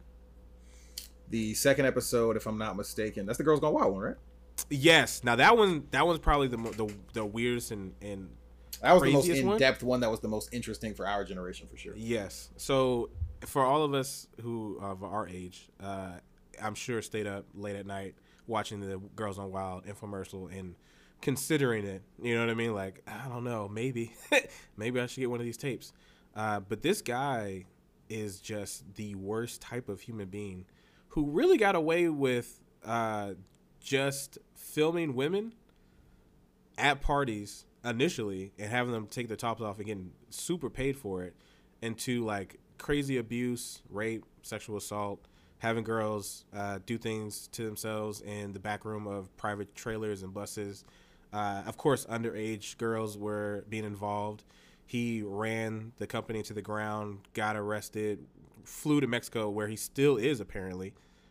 And they played some really disturbing audio of him like attacking the girl that he. So in the later years, they ran like a Girls Gone Wild, best looking woman in America, and then he ended up marrying that girl, and she's still under like abuse in that home in Mexico. It's really sad. It's really fucking sad, but it's scary. It's scary shit. The audio that they played, I was surprised that they got away with playing it, but when you hear it, man, it's fucking frightening. They talked to some of the locals, and the Mexicans was like, "Nah, he's crazy. He's crazy. That man weird as hell." Yeah, yeah, that gringo is wild. Don't fucking fuck with him. It's just insane that like even the locals were like, "No, he's nuts. Do not fuck with that." But yeah, no, I won't go over the too many of it. But did you have like a certain point in one of the docs, Cam, that kind of stuff like struck out to you more than anything? I didn't know the whole Canadian Bitcoin story. That's just crazy. That was crazy. I never heard that story. Yeah, I don't know if you guys are very familiar, but there was a Canadian Bitcoin company that was mad, had like almost $200 million of investments in it. And the dude who was running it got married, went on a honeymoon, and apparently died on the honeymoon, which was, on paper seemed very tragic. But then questions started to arise because apparently he was the only person who had access to the money for this company, and nobody had a code to get it. So apparently the 200 million is just sitting there, quote unquote. But everybody thinks that this nigga just faked his death and ran off with the money. Yeah. Something I forgot to mention on that Girls Gone Wild. A lot of Kardashians in support of this nasty ass nigga. All right. They said that some people believe that he helped them get the Kardashian sex tape out. Yeah. Mm-hmm. Free Joe Francis t-shirts. All right. Yeah. And all like out publicly saying they still fuck with him. That's where Kanye and Kim honeymooned when they went to Mexico. Oh God. I didn't realize how like recent that was. That's some fucking sicko shit, man.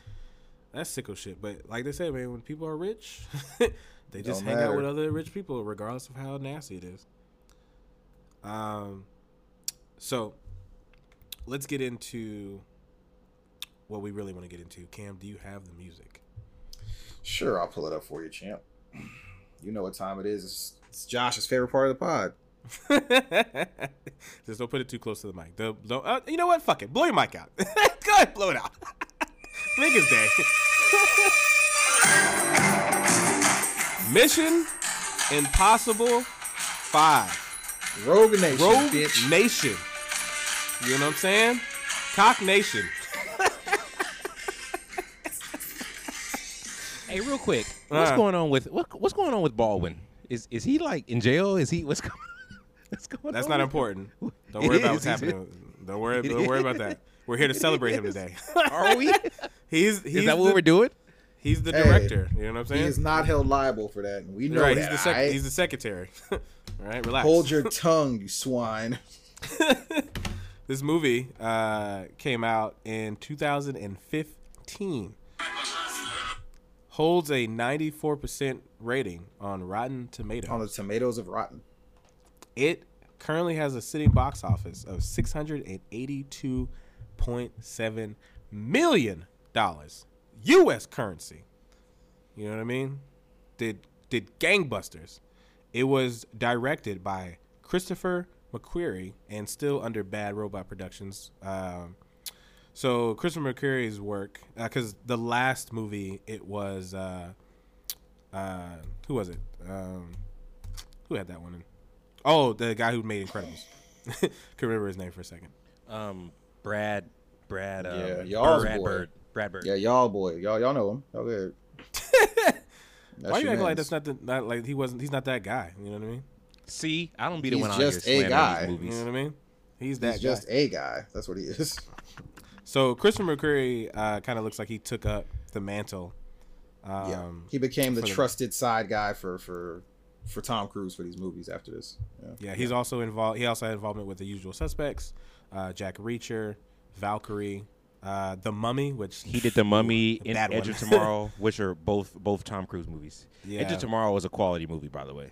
Edge of Tomorrow was really good. Yeah. It was really good. Live, die, repeat. You know what I'm saying? He also was involved in The Tourist, which is Yeah. it's not terrible, not great, just kind of in there. Tom was like, that guy, I want that guy to do all my movies. Thanks. Yeah.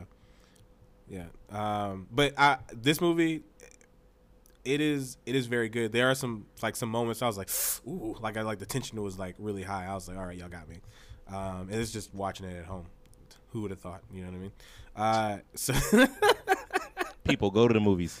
Who would have thought? Watching home, had a great cinematic experience. You know what I mean? No problems. Yeah, nigga. So this movie features Rebecca Ferguson, Tom Cruise, of course, Sean Harris, Jeremy Renner comes back. It says Paula Patton. I didn't see Paula Patton nowhere in this movie. I don't know why she's credited in this movie. Shout out to my guy Ving Rhames. Ving Rhames has a large role. Who's just hanging on. Yeah, you know what I mean? He's just in here, man, collecting these checks. Simon Pegg, you know what I mean? Yep.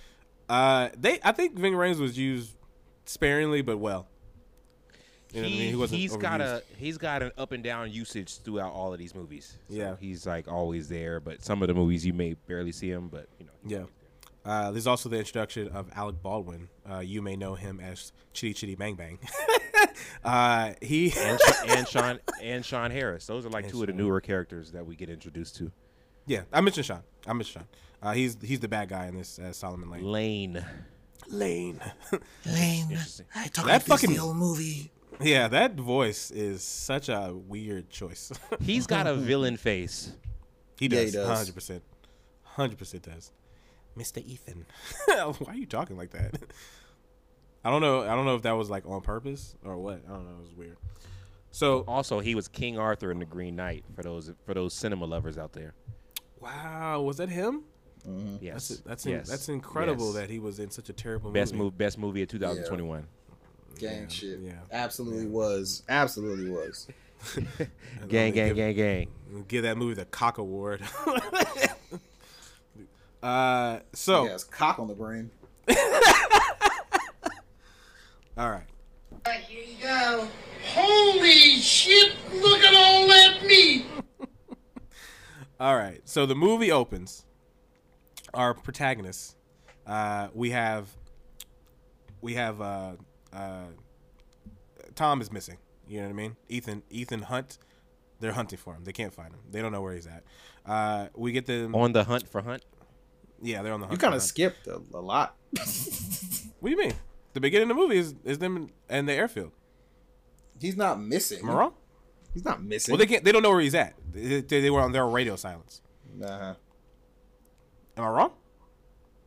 Saying he's missing is just a strong statement when you have the rest of the movie when he's actually missing. But you got Benji out there. Benji's out there in full camo gear. Vin Rhames gets introduced. He's in Shanghai or something like that, right? Because China's in production for a lot of these movies.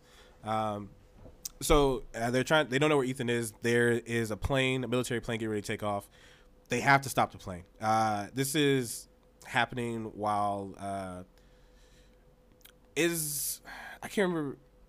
Jeremy Renner is running the op. I'm sorry. Jeremy Renner, he's not working with S.H.I.E.L.D. at the moment. You know what I mean? As Hawkeye. So he's still William Brandt under that alias. He keeps telling them the plane can't take off. What is the phrase that he kept saying over and over again? That plane can't take off? It's fucking with Simon Pegg's character? Essentially, something like that. I don't remember the verbiage exactly. But anyway, they can't get on the plane. They're trying to stop it. They're trying to hack into it. Ethan fucking pops out of the hill like a mole. Gets a hold of the plane. Hops with on, a running start, of course. Yeah, hops on the wing. I also, this is a little fast forward. I appreciate that they eventually address Ethan's height with one of the characters, but we'll get there. But he hops on the plane like a little gremlin and gets attached to the door and he's, open the door! car. Yeah, essentially they're saying they can't take off with the cargo. The cargo can't get into the air, basically, right? Yes. And Benji is trying to figure out ways, because the plane's on. They don't know where Ethan is. And Benji's trying to figure out ways of how to get into the plane. So he has the reason why Luther is there. He's in a whole other state because he's hacking into a satellite to allow Benji the ability to hack the plane. And he's trying to figure out ways to try to get into the plane. He's trying to turn off the engines. He's trying to override shit within the system. He can't do it. And then out of nowhere comes Ethan with his running start, and he hops onto the door of the plane and starts yelling for Benji to open it as the plane's starting to like go down the runway. It's starting to make its ascent. And Benji just can't seem to get to the door. Communications. Open the door, Benji. He opens the fucking hatch. He eventually opens the hatch to the bottom, and it's the wrong door. And from there, Benji opens the correct door. This nigga flies through it and almost flies out the back of the plane because of the momentum. We mentioned earlier, this stunt is real. He's really hanging on for dear life on the side of this fucking plane. I don't know. Tom Cruise really wants to get out of Scientology. He keeps screaming for help every one of these movies, and nobody's helping him. Please, someone help Tom. Please open the door. Get him out of there. But they finally get on there. There's the fucking dangerous materials. He takes off with it, and then the credits roll. I found it funny that they don't even try to explain. He straps himself to like the largest fucking parachute in history and just flies out the plane with his cargo on his back. I don't know. Yeah, it just goes to credits, and they go back to telling you the story through the credits again, which is, again, odd choice. Why do they do that? Why are you still showing me mini trailers while the movie? Because you already paid for the ticket, nigga. You here? They're just telling me parts of the movie ahead of time. I never understood that. But yeah, so after that happens, we get the scene where William Brandt, Jeremy Renner's character, is with Alec Baldwin's character, and they're in front of a panel for the government, and William Brandt said, "I cannot confirm or deny, anything without the what was it? Not the senator." The director, basically. Thank you. Oh yeah, the director's with the director's permission. He's basically telling them that the IMF needs to be shut down. Alec Baldwin's character, he's in the CIA. Impossible Mission Force. Saying the Impossible Missions Force, they fuck up a lot. Even when they get shit right, they fuck it up. So we need to shut them down. Basically, they seem to follow like almost spot on, like the 007. Like this position is antiquated. We don't need this anymore. It's time to get rid of these reckless people and then start something new. And then they try to prove why they're still important, so they kind of go along with that concept. Yeah, which I don't know if that's been used yet. Has that really been used yet? In any of these movies? It has to have been used. Like I think not as heavily where like the government is trying to shut them down. It's been kind of like, well, we don't necessarily approve of this, but go ahead and do it. But like this is the first time where it's like, all right, these people don't need to be. We don't need to be putting the world's well-being in the hands of these people. Let's try to fix this. Impossible Mission Force. So you gotta have the bureaucrat that's supposed to be getting in their way. To his point though, they fuck up a lot. You know what I mean? Like IMF gets fucking hacked all the time. They're always missing shit. Their agents are fucking going off kilter all the fucking time. He made some solid points in that presentation. Is all I'm saying. Now, granted, he used missions that you right-winged ass nigga. he used missions that they were successful on. You wanted the Accords. you wanted the Avengers to be Sokovia Accords. You wanted them to be sanctioned. Somebody needs to regulate these heroes. God damn it! Oh my god, government regulation. I mean, that's why the boys exist. For those who are fucking get out of control. But yeah, he says, like these guys use destructive methods to get what they want, and the guy agrees, and he was like, look, a lot of the missions that I've seen you guys pull off seems to be more luck than skill. So what do you think we're going to shut everything down? Meanwhile, Ethan is in London. Sees a very pretty woman, and as always, Ethan can't fucking. It's biggest issue for Ethan Hunt is these fucking women. All right, he's always fucking running behind some tail. But anyway, he gets to his record shop, says some spy lingo. Gets a record, and she's like, "It is you." he looks at her like, "I'll have sex with you later," and then goes into the booth, drops the record, drops the needle. Now, I will say this is a cool moment in the movie where it's doing like the normal. This is your mission, if whether you choose to accept it. And they're telling him about, you're searching for the syndicate. Guess what, bozo? We are the syndicate, bitch. That's us. We've been watching you, watching us. You know what I mean? So then they say, hey, look, this is going to self-destruct in 5 seconds. And then they lit some gas and knock his ass out in the window. He's trying to break through. Well, as he's trying to break through the glass, though, he sees Lane for the first time. Just some fucking unassuming white dude with blonde hair and glasses, as all of these fucking villains look like. And puts a silencer to old girl's head, kills her, headshot, boom. James Bond 007 style. I didn't get to fuck her. That's how he felt. Wow. Not yet. I haven't had sex with her yet. So she's dead. He's knocked out. He wakes up in some type of hostile prison environment. That's when we get introduced to Rebecca Ferguson's character as was it Lisa Frost? Faust. It's Faust. Faust. Yeah. Yeah. Or it's not Lisa. I'm sorry. It's like Ilsa or something like that. Yeah, some weird Faust. Yeah. I just call her Faust. Name. Yeah, Faust. And she's doing some like you know how like when they want to intimidate you, they do everything all slowly. She takes off her shoes, rolls up her sleeves. Yeah. Just for a group of men to say, "Hey, bitch, we got it." You don't even sully your hands with this. We're going to take him. We're going to take him from here. Then they introduce one of the dumbest fucking characters in this movie, the Bone Doctor. What a stupid name. You wasn't fucking with the Bone Doctor? No, this nigga sound like a cut WWE wrestler. The Bone Doctor. What a stupid name. So because she like bats her eye at Ethan, I guess that's all that was really needed for them to start to join forces. So she picks up the keys, tosses him the keys, starts fighting all the groups of men in the fucking room. I will say this. They waxed Ethan's whole body, you know what I mean, except for his nipples. Nipples hairy as shit. And he must have saw a 40-year-old virgin said, I know how painful that is. Just leave the hair around the nipples. You can wax everything else. You know what I'm saying? He's how old in this movie? He's not quite 50 yet, right? He's like 40, he's getting there. Yeah. 48, 45 maybe? Yeah, he's getting ripped. There. You know what I mean? Ripped like Jesus. Ethan is all right. And he shows off. Ripped like Jesus? You don't think Jesus was ripped? He walking everywhere, calves of steel. Are you serious right now? Ate nothing but bread and fish. A man was on a protein diet like no other. Jesus was jacked. He let them take him, all right? Because otherwise he would have had the strength to get away from anyone. You think carrying that cross was easy? Think somebody weak could do that? I rest my case. Core, major core. That's all I'm saying. And Ethan has the core of Jesus because he's able to fucking body jump his way off the pole like a talented stripper and land and fight barefoot. And then he starts doing what he trained so well for in Mission Impossible 3, where he's able to use his elbows to fight. And once elbow foo, it starts taking out everybody. This is actually a really good fight sequence between the both of them. Once it's over, he's like, we haven't met before, right? And when he says, he was like, we didn't have sex before, right? Did I land on top of you? Pretty much. Because he does land on top of her during this mission, during this fight.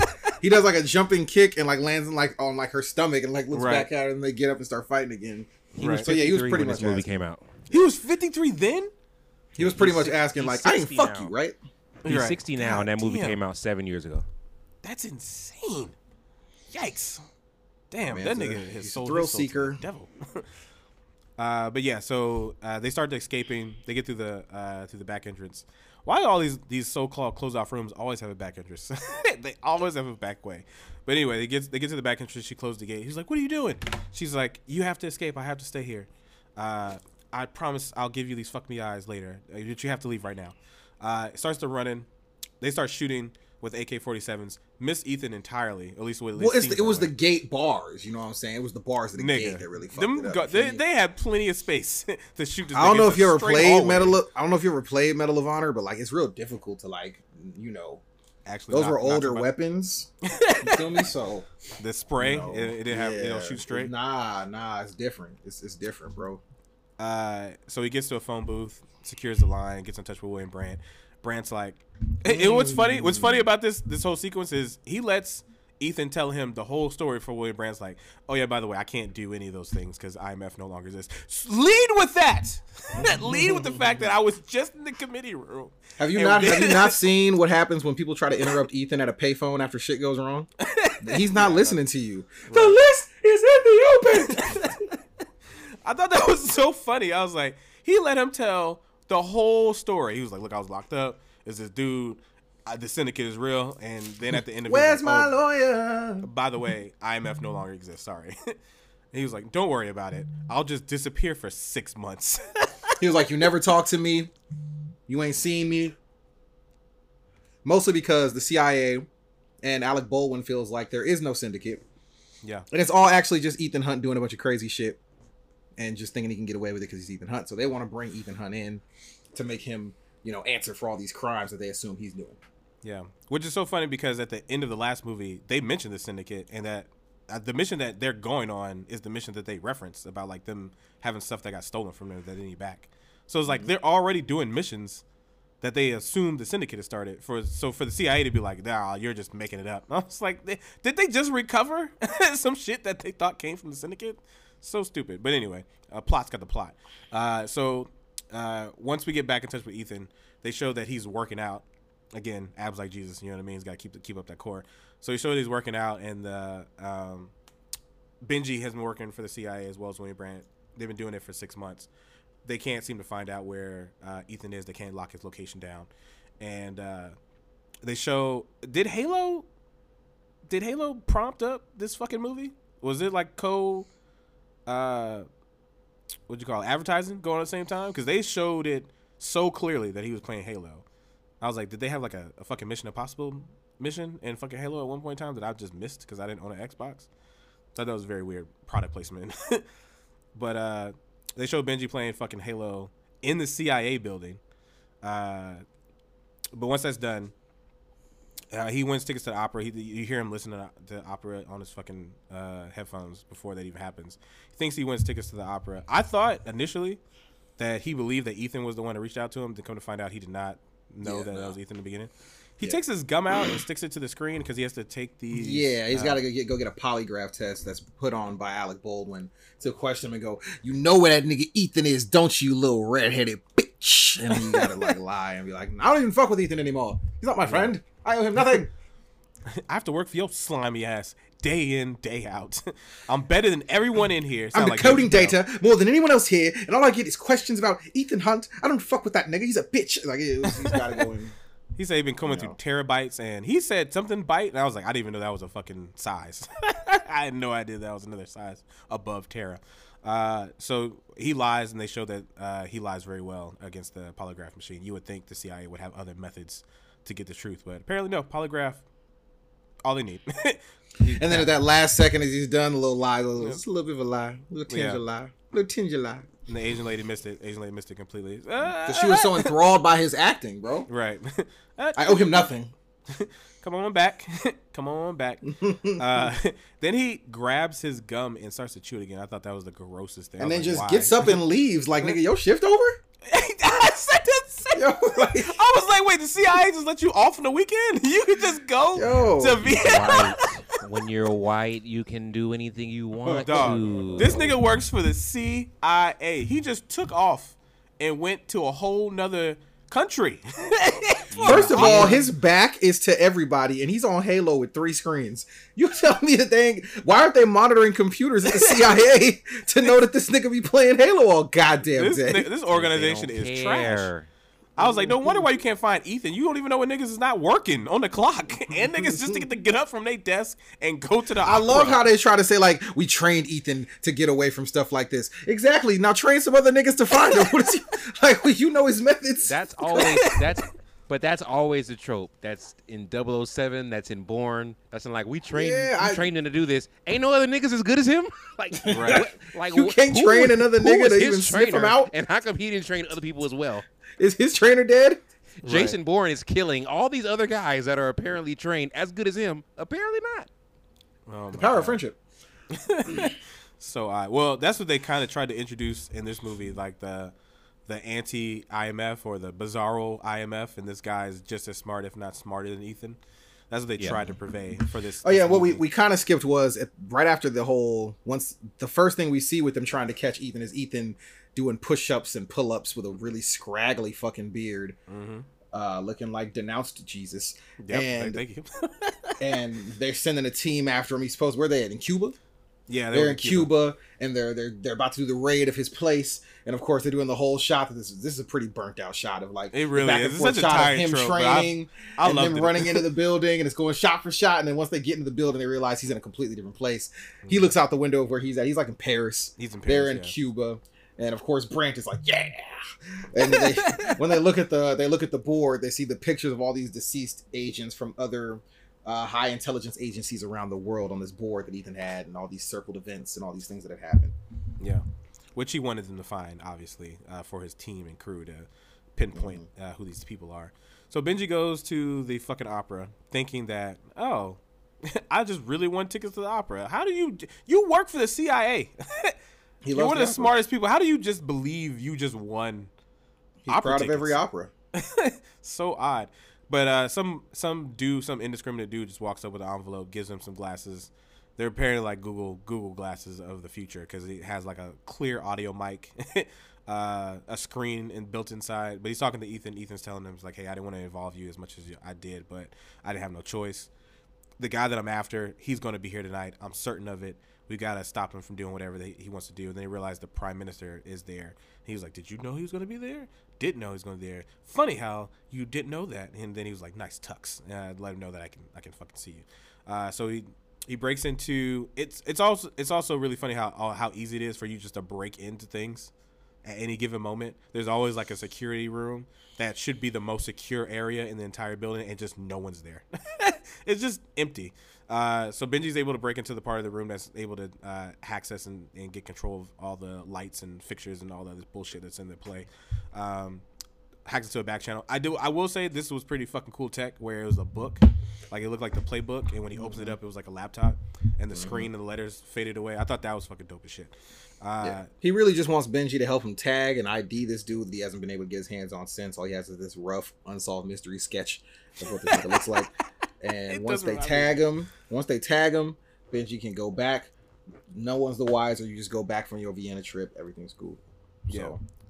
Yeah. Ethan's walking around, can't quite figure out where anybody's at, waiting for Benji. Benji amazingly cuts camera from because at first he's just going through like the audience, and I was like, there is so many people there. You're doing one face at a time. That'd take fucking forever.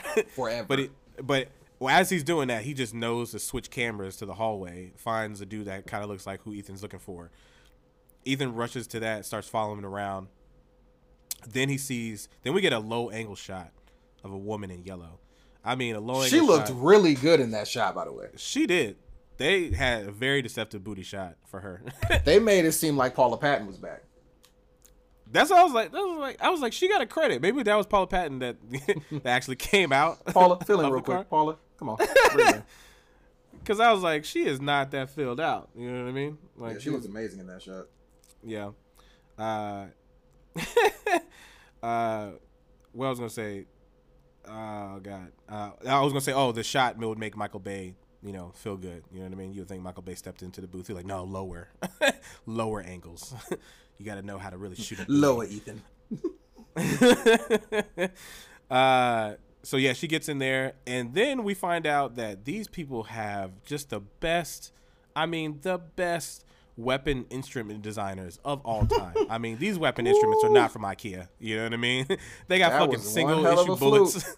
Yeah. Single issue bullets. It don't even cock and load. You just drop the bullet in. Just drop it in. That shit was like a Pez dispenser. That's so crazy. It's so loose that during the fight with Ethan, it just pops out. Well, no, there was a bunch of bullets too, and they all just go flying because he only loads one into it. Yeah, he only loads one bullet. She pulls off like a piece of pipe, stage pipe, and that turns into a fucking sniper. I was like, what the all right, y'all wilding out with some of these gadgets. It's getting a little outrageous. But with 3D printing now, anything's possible. They were way ahead of the time. Anything's possible. So Ethan sees her for like a slight bit. Can't chase her though. Still has to chase this guy. Catches him up in the rafters. Benji's having problems with the fucking tech. and Ethan hops down to get this guy. This guy stands up, and it's like the first time you ever see Ethan being towered over. Well, by yeah, anybody. because Ethan like tackles the guy down, and as they're rolling around grabbing the gun, Ethan stands up, and this guy keeps standing up. and Ethan's like, ooh. He's like, oh shit. Which leads to one of my favorite parts in the movie as this goes on too. Yeah, now they're fighting on top of that. This is always something that's weird to me when people are fighting on like skinny surfaces. I was like, there's no fucking way. There's no fucking way. I don't care how loud the music is. I'd hear that shit. I don't care how loud this shit is going on. But while this is happening, while they're going at it, you see that in the book that the girl has, there's a note that they're waiting for in the play to attempt to shoot this prime minister of sorts that's in this box watching the play. And while she's up there, there's another guy, another blonde random man who also goes to this control booth area, takes out some people, and Benji sees that. So Benji is like, shit, Ethan, I can't even talk to Ethan right now. I gotta go after her. Yeah. I gotta go after this guy who's in the little control booth thing. So Ethan's fighting with this dude. He ends up back on the other scaffolding. And he's up, he's like lower. And then it somehow gets raised to the same level as the dude he's just fighting. Yeah. And the dude starts walking up to him, and he's just like, man, 1 minute, man. Yeah. Give me a minute. Hold on, man. Give me a minute. Come on. Because that's how real fights happen. Yeah. Hey, man, just give me a minute. Hold up, man. All right. Come on, big dog. Let's get it going. I love how the first time Ethan kicks him, nothing happens, but the second time works like a charm. You know what I mean? Yeah, because he softened him. It's like in Rocky 4. The first body shots, Drago's eating those. Yeah. Because, you soften up the body after a while, He's not a machine. He's a man. What's so funny about that is that they're on the railing.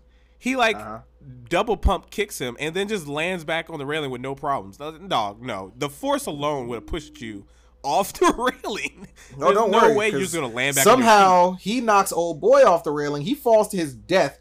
No thud. No, nothing. Just silent. Not a noise, right? Because this play is going on. Yeah. He didn't scream. Nobody heard no yelling. Nothing.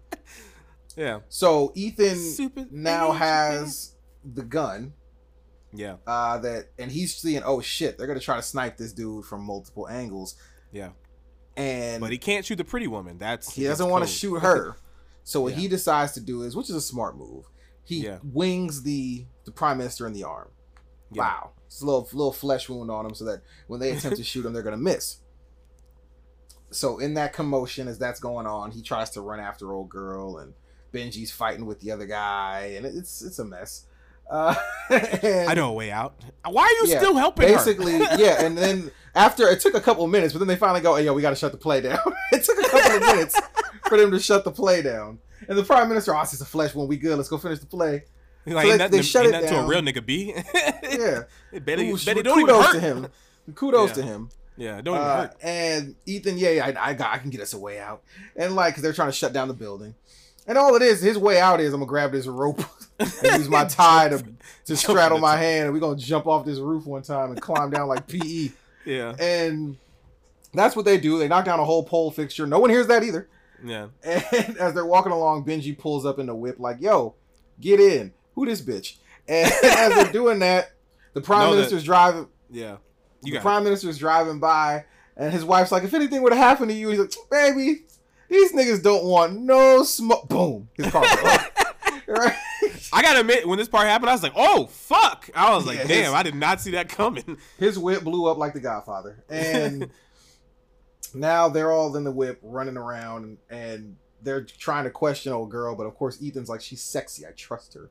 Yeah. And then Benji's like, get this bitch out the core. Right. Immediately. We have a tail, somebody's following us, and I know actually at first Benji was like, oh no, we gotta take her in. Yeah. And she's like, no, you have to let me go. We have to make it seem like you guys kidnapped me. If I'm not back, it's gonna be ugly, it's gonna be a problem. And she takes this lipstick, and she's like, that's a very rare shade, it's very hard to get. And basically says, like, you'll know how to find me. You know what I'm saying? I got to go back to him, and continue this ruse. Because Ethan's like, are you British intelligence? And she doesn't say anything, but it's kind of assumed. Yeah. Ethan trying to make it seem like he's not a nasty nigga, but he really was. Yeah, he was feeling her up. Filling her up. What do you got there? I know your moves by now, Ethan. There? Yeah. I know your moves now, Ethan. So she tumbles out of the car very aggressively. They leave, and she gets questioned by Lane. Be a man and do it yourself. Yeah, if you're gonna send someone to kill him, be a man and do it yourself.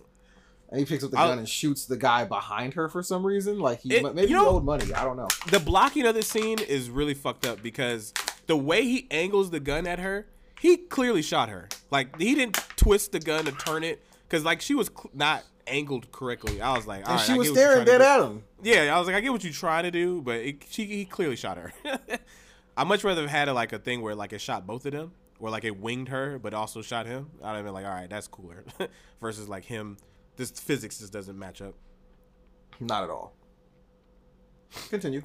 Okay, but so we get past that scene and Ethan meets back. She basically says, "Ethan will find me. I've made it so that he's gonna find me. I don't have to find him again. He's gonna come to me." Yeah, he knows about the building that we've been trying to infiltrate, but he doesn't know anything else.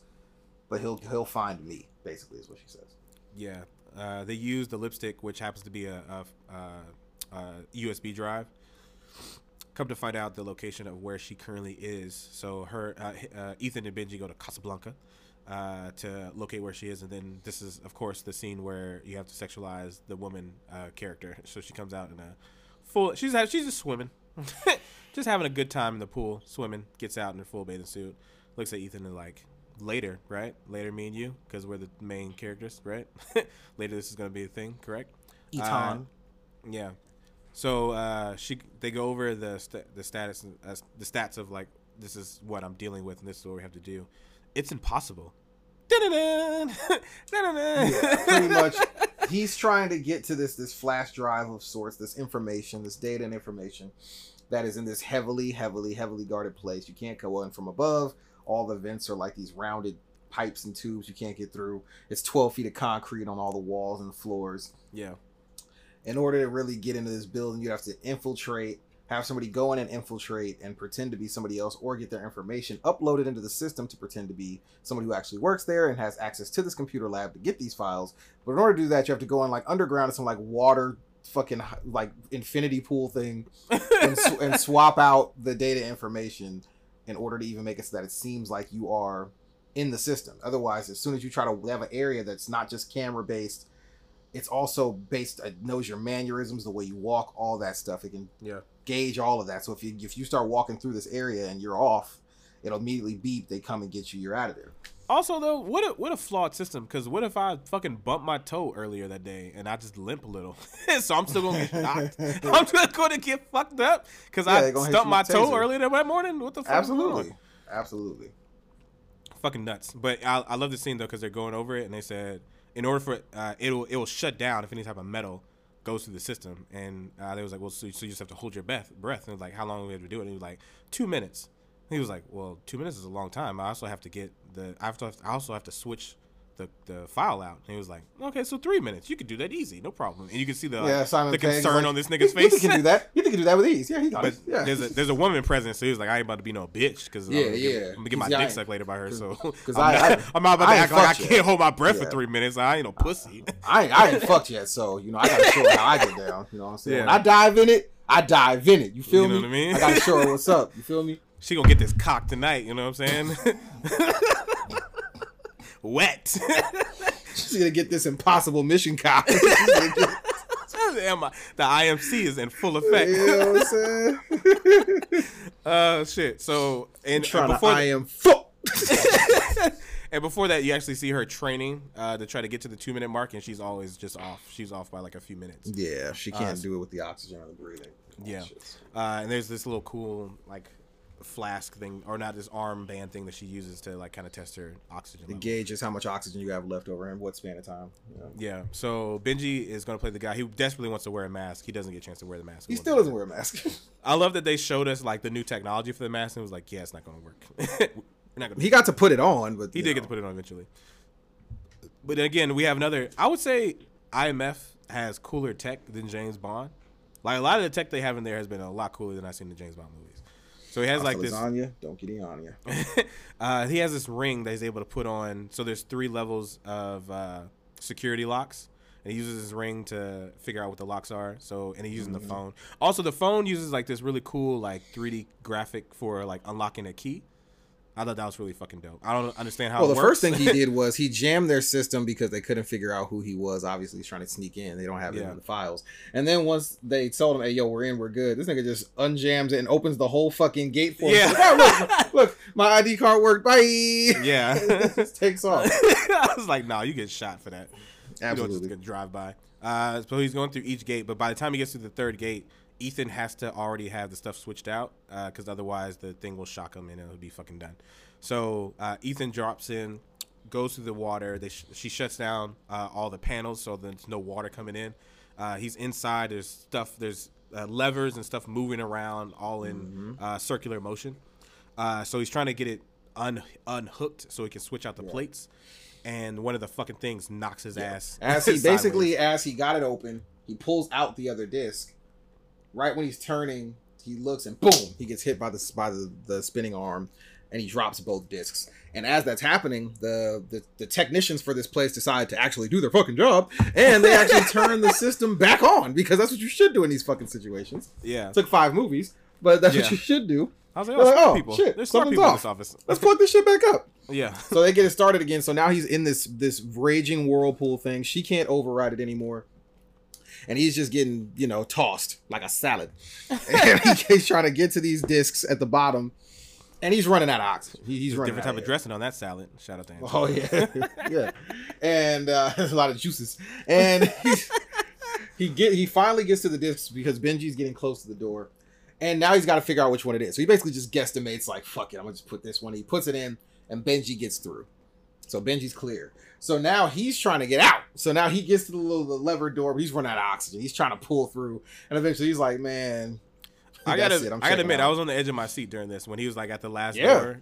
Yeah. And Ethan passes out. I did not. I should have expected her to jump in, but I did not. I was like, damn, how are they really going to get him out of this? Yeah. And she fucking dives in and saves him. I was like, woo. That's called Stakes Mission Impossible 4. Yeah. So she comes in, saves him, looks pretty good doing it. Gets him out of there. Hit them with the defibrillators. Pop, pop, pop. Come back to life, Ethan. You know what I'm saying? Just like the last movie. Or the third movie, I should say. And so Benji's like, we did it, bro. We did it, bruv. We did it, bruh. And as he's celebrating, she says, she's going to get naked. I'm about to defibrillate the whole back of your sides. Just bop, bop. I like how Ethan was damn near unconscious, but still had enough time to look over at that ass. Absolutely. As he was taking his shirt off. Absolutely. He was like, I'm not going to be unconscious for this. I'm going to be totally conscious when I finally get the fuck. And so she takes the flash drive and is like, all right, deuces, my niggas, I'm out. We also kind of skipped Luther getting involved again. Yeah, Luther gets involved. Brandt calls in Luther, who's like, nigga, I don't even know you like that, my guy. I met you one time. That was it. I will fuck. And he was like, listen, they're going to kill Ethan if they catch Ethan now. They're after Ethan. After the whole bombing with the prime minister, they think Ethan did it. They think Benji's in on it. So now it's like shoot to kill orders. So you got to help us. So he's looking at these pictures. He's like, look, I can find anybody off these pictures. He knows this girl. He doesn't really know that dude that well. They face scan. They find out who she is. They realize where she's at in Casablanca. So they take off to go try to find Ethan. So now Ethan's trying to get up and try to grab a vehicle to try to chase down Faust because she's leaving on a motorcycle with the biker boys, including Luke. And as she's trying to take off, they hop in a whip. They try to take off, and they actually smash into Brandt and Luther. They find them by complete accident, and then he takes off again. What a coincidence. Yeah. Go ahead and continue that, sir. Go ahead and continue. So as they're driving through, we have a really dope high-speed chase with her on the motorcycle and Ethan chasing it down with Benji in the BMW. Now, he just came back to life. So Benji's like, hey, man, you just were dead like 10 seconds ago. Are you sure you should be driving? He was like, yeah, I got it. This pussy is something I got to chase. So have you ever thought that I'm the one who just wanted to fuck? So the power of vagina brings him back to senses. That man is pushing P. And he's driving through the streets of Casablanca, trying to get drunk as shit. All the other motorcycle agents are fucking chasing him. And starving. Ethan is doing some wonderful car foo, as we've seen him done in multiple movies now, where he's able to use a car as a weapon, turn it in left to right and sideways to knock a lot of these guys off, even though they have guns and he doesn't. Ty Cardo. Yeah. Knocks a lot of these guys off, but they just keep coming. The girl's still getting chased by one of them. Ethan is able to split up 3 of them. Takes out all 3, slices and dices them up with the vehicle. Slice and dice. Smashes them up in a couple different odd scenarios. The BMW, though, it's fine. You know what I'm saying? It can take a ton of damage, this BMW, which we know not real. He decides to just drive it off of something. Now, we've seen Ethan get into some crazy shit and survive. This has got to be one of the wildest fucking things I've seen him fucking survive. He does a full-on 100-mile to the balls to the wall reverse drive off a cliff, off a ledge, and then looks at Benji and says, "Hang on, I'm about to kill you." Just how you had to seatbelt on, because death is coming. And fucking this car flips backwards 5 to 6 times. Perfect somersault. This BMW could have been in the Olympics, okay? It did that many backflips perfectly. Stuck the landing. Yeah, stuck the landing too. And then landed perfect. Everything's fine. Everybody's alive. No cuts or bruises or anything on these people. He's not disoriented in any sort of way. As he lands, one of the drivers... It's so funny that when this stuff happens, like, it's always at this moment that the bad guy wants to take their time.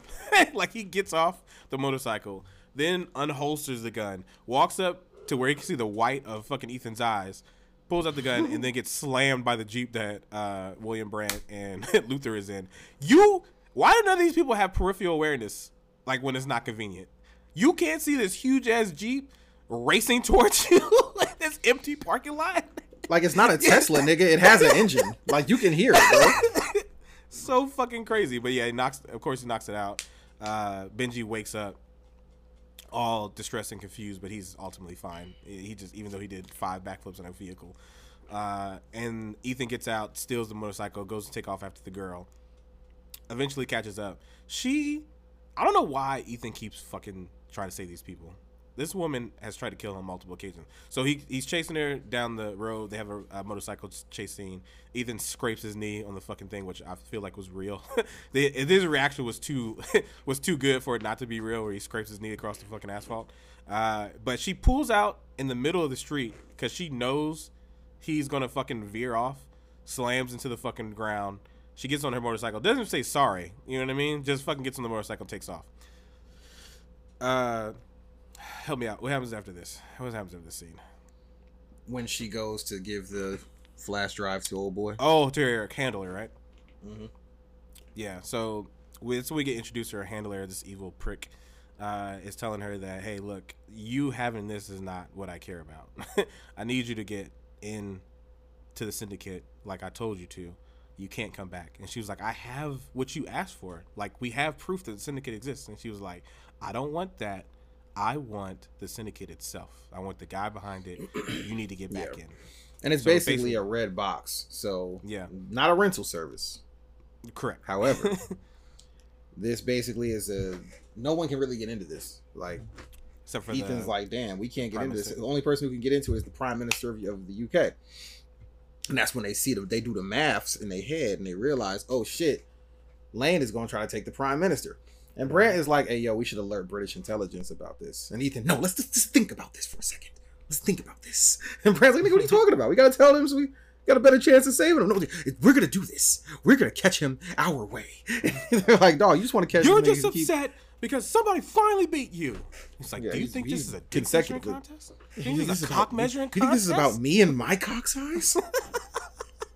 My cock's taller than me, buddy. That's pretty much what he said. I got a cock like Jesus, like my and ass. Pretty much, they all kind of cave to the whim of Ethan Hunt, as they always do. And the nigga's always right. Yeah, and also her handler's like, yeah, you got to go back, B. You know what I'm saying? So Cindy put her back on the blade. Yeah, and so she goes back. I know why you came back, and pretty much is like, we need to kill Ethan Hunt and get the disc. And you're gonna help me do it. So they set up a meet in like a train station or some shit. And of course, Luther, Brandt, Benji, they're all in different areas, and Ethan's chilling with her. She's like basically like going over the plans of like what could happen. And of course, she ends it with, "Oh, we could run away together. And Luther was like, all the "Ooh." options. Luther was like, "Oh shit." Yeah. Oh yeah. Luther was the only one that recognized like this nigga is weak for pussy. Like This going to. nigga- This could be an option he takes. His one weakness, and I like that he's the "Nah, only one that fam." recognizes it. Yeah, but he was, Ethan. Nah, fam, I'm trying to get this nigga Lane up out of here. I know you got a The message. niggas for me. always know. Yeah, and the message was just like a fucking like a jamming device that like messed up all their earpieces. They realized, oh shit, they got Benji, the Bone Doctor. The Bone Doctor got to Benji. Terrible name. In the parking lot. She they say, hey, yo, Luther, stay with her. Luther's like 50 feet away, big dog. Right. Luther tried to run. She literally just wait for two people to go by and boop, yeah. Pulls a Naruto. And pretty much Lane says, in order to get your friend back, I need you to get the red box open for me in the next 12 hours. So by midnight or whatever, you got to open up the red box. So in other words, y'all got to go get the prime minister and open up this red box. And Brand's like, all right, my nigga, listen, it's over. And he's like, no, we got to get Benji. We got to do it for the team. We don't leave our friends behind. And Brand's like, oh, okay, all right. Hey, yo, I'm going to go make a phone call. I'm going to be right back with it. I got to go snitch real fast. Hey, yo, just stay right there. Stay right there real quick. Yeah, all right, and so leave your location on. And he goes and he calls Alec Baldwin, who's on a plane. And he basically says, hey, yo, they about to do some wild shit. You got to turn your plane, come over here. I'm in London, B. That's all you get right now. Just pull up. So my friend alive. So Alec Baldwin pulls up. They're at this event, this gala of sorts. And Prime Minister's there. The leader of, what is his organization? Is he MI6? What does that do? Yeah, MI6. Yeah. British He's the leader of that. And basically, he's told Alec Baldwin the whole plan. Alec Baldwin's like, where is Ethan? We got to bring him in tonight. Can't wait. My dick hard. Think about bringing this nigga in. And so they go meet the prime. Cock's rock hard. I want to shoot you so bad. My cock is hard. The edits, if you put it in like black movies, put it in fucking New Jack City. So they meet up with the MI6 dude, and they're like, yo, we got to talk to you. This is the whole plan. It's the whole layout. So they go get the prime minister. The prime minister comes in this room, and the dude from MI6 he's like, yo, is my bitch is out here, son. Why you pulling me? Open this door. No one comes in here. So they lock up the door, and they basically say, yo, listen, this nigga Ethan Hunt, he a motherfucking menace, you feel me? He's coming for you. And Alec Baldwin said, he's destiny manifested. He is destiny manifested. Yeah, all right, nigga. Stop sucking his cock. He believes so hard. that there's something called the syndicate out there. And the prime minister goes, he's not talking about that syndicate, is he? One of the dumbest lines. You don't mean was like, that syndicate, do you? He's like, what other fucking syndicate?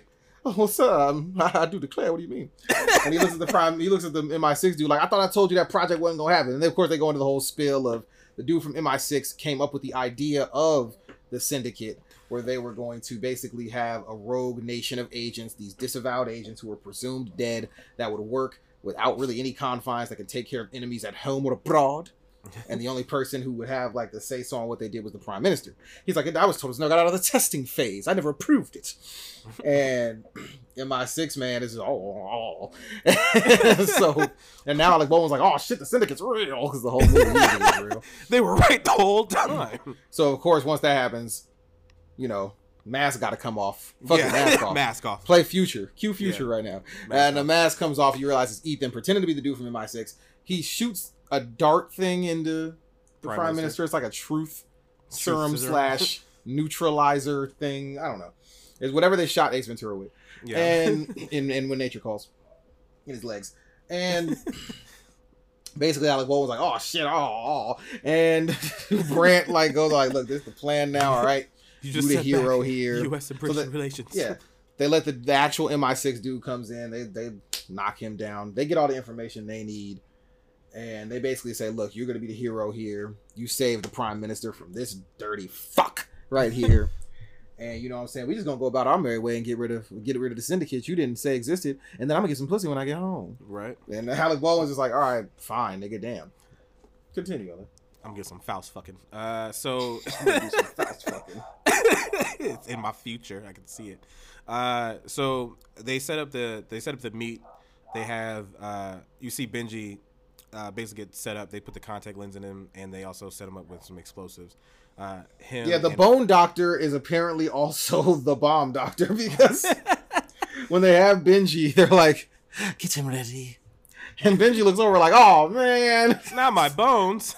Yeah, they're gonna be not my bones. They're gonna be doctored, but in actuality, they just put a bomb in this nigga. He ain't break not near a bone in this whole movie. This nigga's bones. They kept saying the Bone Doctor. This nigga ain't touched a bone not one time. This nigga didn't cause a splint, a fracture. He ain't touched his own bone. Not one bone has been hurt. Doctor. That nigga ain't caused a sprain. The whole goddamn movie. What a fucking terrible fucking character. They built. No wonder the they thought he was Doctor. dead. No wonder they thought that nigga was out of here. This terrible ass agent. Oh shit! So they have Benji sitting at the fucking restaurant table with Faust. Sits down. He's got an earpiece in, and the fucking Lane is giving his villain speech through Benji. And by this time, Ethan has already hacked into the red box with the help of getting the Prime Minister's eye scan and fingerprint validation. So he knows the whole thing. The list basically connects the Prime Minister to millions and billions of dollars of pounds for them to run their operation for decades as the syndicate. So it's very important that Lane gets this information. So he basically threatens Ethan, saying that I'll kill everyone here unless you give me what I'm looking for. I want that fucking. Give me what I want. And Ethan says. He's like, how about this? He's like, you want to play games? I'll play games. And Benji said, like, nigga, I'm about to die. Can you please stop fucking around? My life is on the line, Bucko. And so he signs off on a fucking password to get $50 million for Benji's life. Tests it out, sees it as real. He was like, I still want the fucking list. And he was like, I am the list. Ethan is in the open. I am the fucking Ethan's in like, the open. I've memorized the entire fucking list. I am the list. And he's like, you can believe me, or we can end it all now, and you'll never get the syndicate off the ground. So he fucking shuts it down, which in movies I've never seen. Shuts it down at 0.16 of a second. not even 1 second left. I was like, good on you, movie, for really cutting it to the fucking razor edge of what the this razor's could be. edge. Yeah. So he stops the timer, and they let Benji go. Benji curses out fucking Ethan for being an asshole. And then you selfish fuck. And then this is where something odd happens. They still try to capture Ethan and shoot at him. And I was like, well, they said kill her, kill the girl, kill Faust. Won't be no Faust fucking tonight. Yeah. And bring me Ethan. Yeah. Yeah. So they go running, and it just so happens that everybody in this cafe and street is all wearing black. Everybody just so happens to be wearing black this day. It's London blackout night. And they escape into the crowd, start racing through, and all the Bone Doctor and whatnot are chasing them. The Bone Doctor. You forgot about the. I thought it was kind of cool. The little shootout thing where it was, they were handing the gun back and forth to each other, and she would tap his back when somebody was behind him. I thought that was pretty cool. I thought it was well choreographed. Speaking of you hear that MI4? Speaking of which, we do get a well choreographed fight scene between Faust and the Bone Doctor himself. They pull out the Bone Doctor. They pull out knives and start fighting. And as this fight was going on, I was that's like, not a bone. It's a bone. It was so funny about this fight scene, and I was like, damn, this is PG-13. I was like, some heavy violence in this fight scene going on right now, because he was beating her ass. And she was fighting in a trench coat like fucking Trinity. So she finally gets the advantage of him, stabs him in the fucking heart. He fucking goes down. And he's like, no, I didn't get to crack any bones. He goes down and dies. Ethan eventually gets Lane fucking finds him and moves on this nigga like Jason, just slow walks. So they still shooting at him, which I'm thinking in my head, I was like, you need him alive. Why are you still shooting at this nigga? He finds an abandoned building. He shoots at the window. Ethan smashes through the window, sees an opening, falls to the opening as he still again is shooting to kill on fucking Ethan when he needs this nigga alive. So he finds Ethan. He looks down into the pit, hops down, and says some evil villainy shit. I've got you now, Ethan. You know what happens to bad little fishies that wiggle through the net. And that's when fucking William Brandt Hawkeye and Luther all fucking put him into this fucking glass container box. I gotta rewatch this reminiscent to the box that he was trapped in. Yeah, in the record shop. Cause did he run into the window? Is that how it happened? Cause I was like, when did they close the box? Cause there was clearly no fixture there when he fell down. So I thought that was kind of weird. But anyway, he gets stuck in the box. I don't think anything was closed. I think when he stepped at a certain point, all it four closed in front of him that, and then closed behind him and then okay. Sides. Yeah, that part was. I was rewinded it. I was like, nah, I don't feel like it. But like, I was like, he's walking. He's walking and closes in front of him. He turns around and it closes behind him, and then they all close. And that's when all the other team members come up. And then they gassed that nigga up like he did Ethan. Yeah, I like how he still tried to get on the window. Pushes over the box into like this smoky ass box into the thing. Like, fuck that nigga. Yeah. So they have him captured. We get a scene where what you call Alec Baldwin is basically telling the commission that hey, look, play his fuck up. My bad. You know what I mean? It turns out the Mission Impossible Force, they kind of on some shit. You know what I mean? I saw him do some impossible shit. Yeah, you know what I mean? You know what I'm saying? I thought, the first couple records weren't great, but it turns out album is good. They put out classic hits. I skipped the first few, year after year. I fucked up. I was wrong. He was like, you spent all your time 6 months ago saying that they were all silent producer? Watch yourself. Look, watch yourself. He was like, what? He was like, why? He was like, why? Why did you want it? That wasn't even him. I don't know what the problem was. Why you shoot at that nigga? That nigga minded his own business. I heard this nigga. That wasn't him. That wasn't him? No. Oh, I thought it was him. I'm sorry. I take it back. God, there's cameras, nigga. Like that wasn't him. When I heard it, I thought that was him that moved. I'm sorry. He said, "Ready, fire, aim." Yeah, that sounded real Latino. He said that cough sounded real Latino. Right? That was not this nigga, bro. I'm sorry. I didn't mean to cock it at you. You know what I'm saying? So, anyway, they get IMF reinstated, and then Alec Baldwin becomes the fucking new Secretary of Defense or whatever the fuck, the new Secretary. The new Lawrence Fishburne. Yeah. What happened to him? Did he get fired in between movies? After they saved him life, they just got rid of him completely. That was fucked up. It happened. Well, I mean, they got rid of Anthony Hopkins quick. They get rid of everybody, so it ain't even just black. Was he doing Matrix at the time? Is that why he couldn't be there? Hell no, it was like 2011. You're gonna watch MI6 and be like, wait, what happened to him? Don't talk about it. Yeah, that's crazy. But yeah, so Alec Baldwin becomes the new secretary. IMF is back instated, and that is Fallout, Mission Impossible 5. Rogue Nation. Yep, and 6 just gets more fun. I gotta admit, this is probably the best one so far, and I really enjoyed number 4. These 4, I think, unlike the first 3, these 4 feel more like a trilogy, in that it seems like the line between these 4 movies seemed a little bit more succinct than the first 3, which just seemed like this is the same group of people, but they're just dealing with different things in each of these movies. These 3 still have all the same director. Yeah. So you have villains that are in all of these movies. You have people who are in all 3 that show up in various ways. So they're called. That's why I'm excited that Kittredge is coming back in the next movie. Yeah. Yeah. So I've never seen Rogue Nation, so that was fun for me. I've never seen Fallout. So that's gonna be fun. Henry Cavill. Henry Cavill's in this one. It's a good role for him. All right. I only know about the fist cock when he's. It's dope. It's a dope scene. Yeah, that's the only thing I know is from the trailer. Great trailer, by the way. Fantastic trailer, Antonio. It's a great trailer. So now that that's closed, that chapter is done.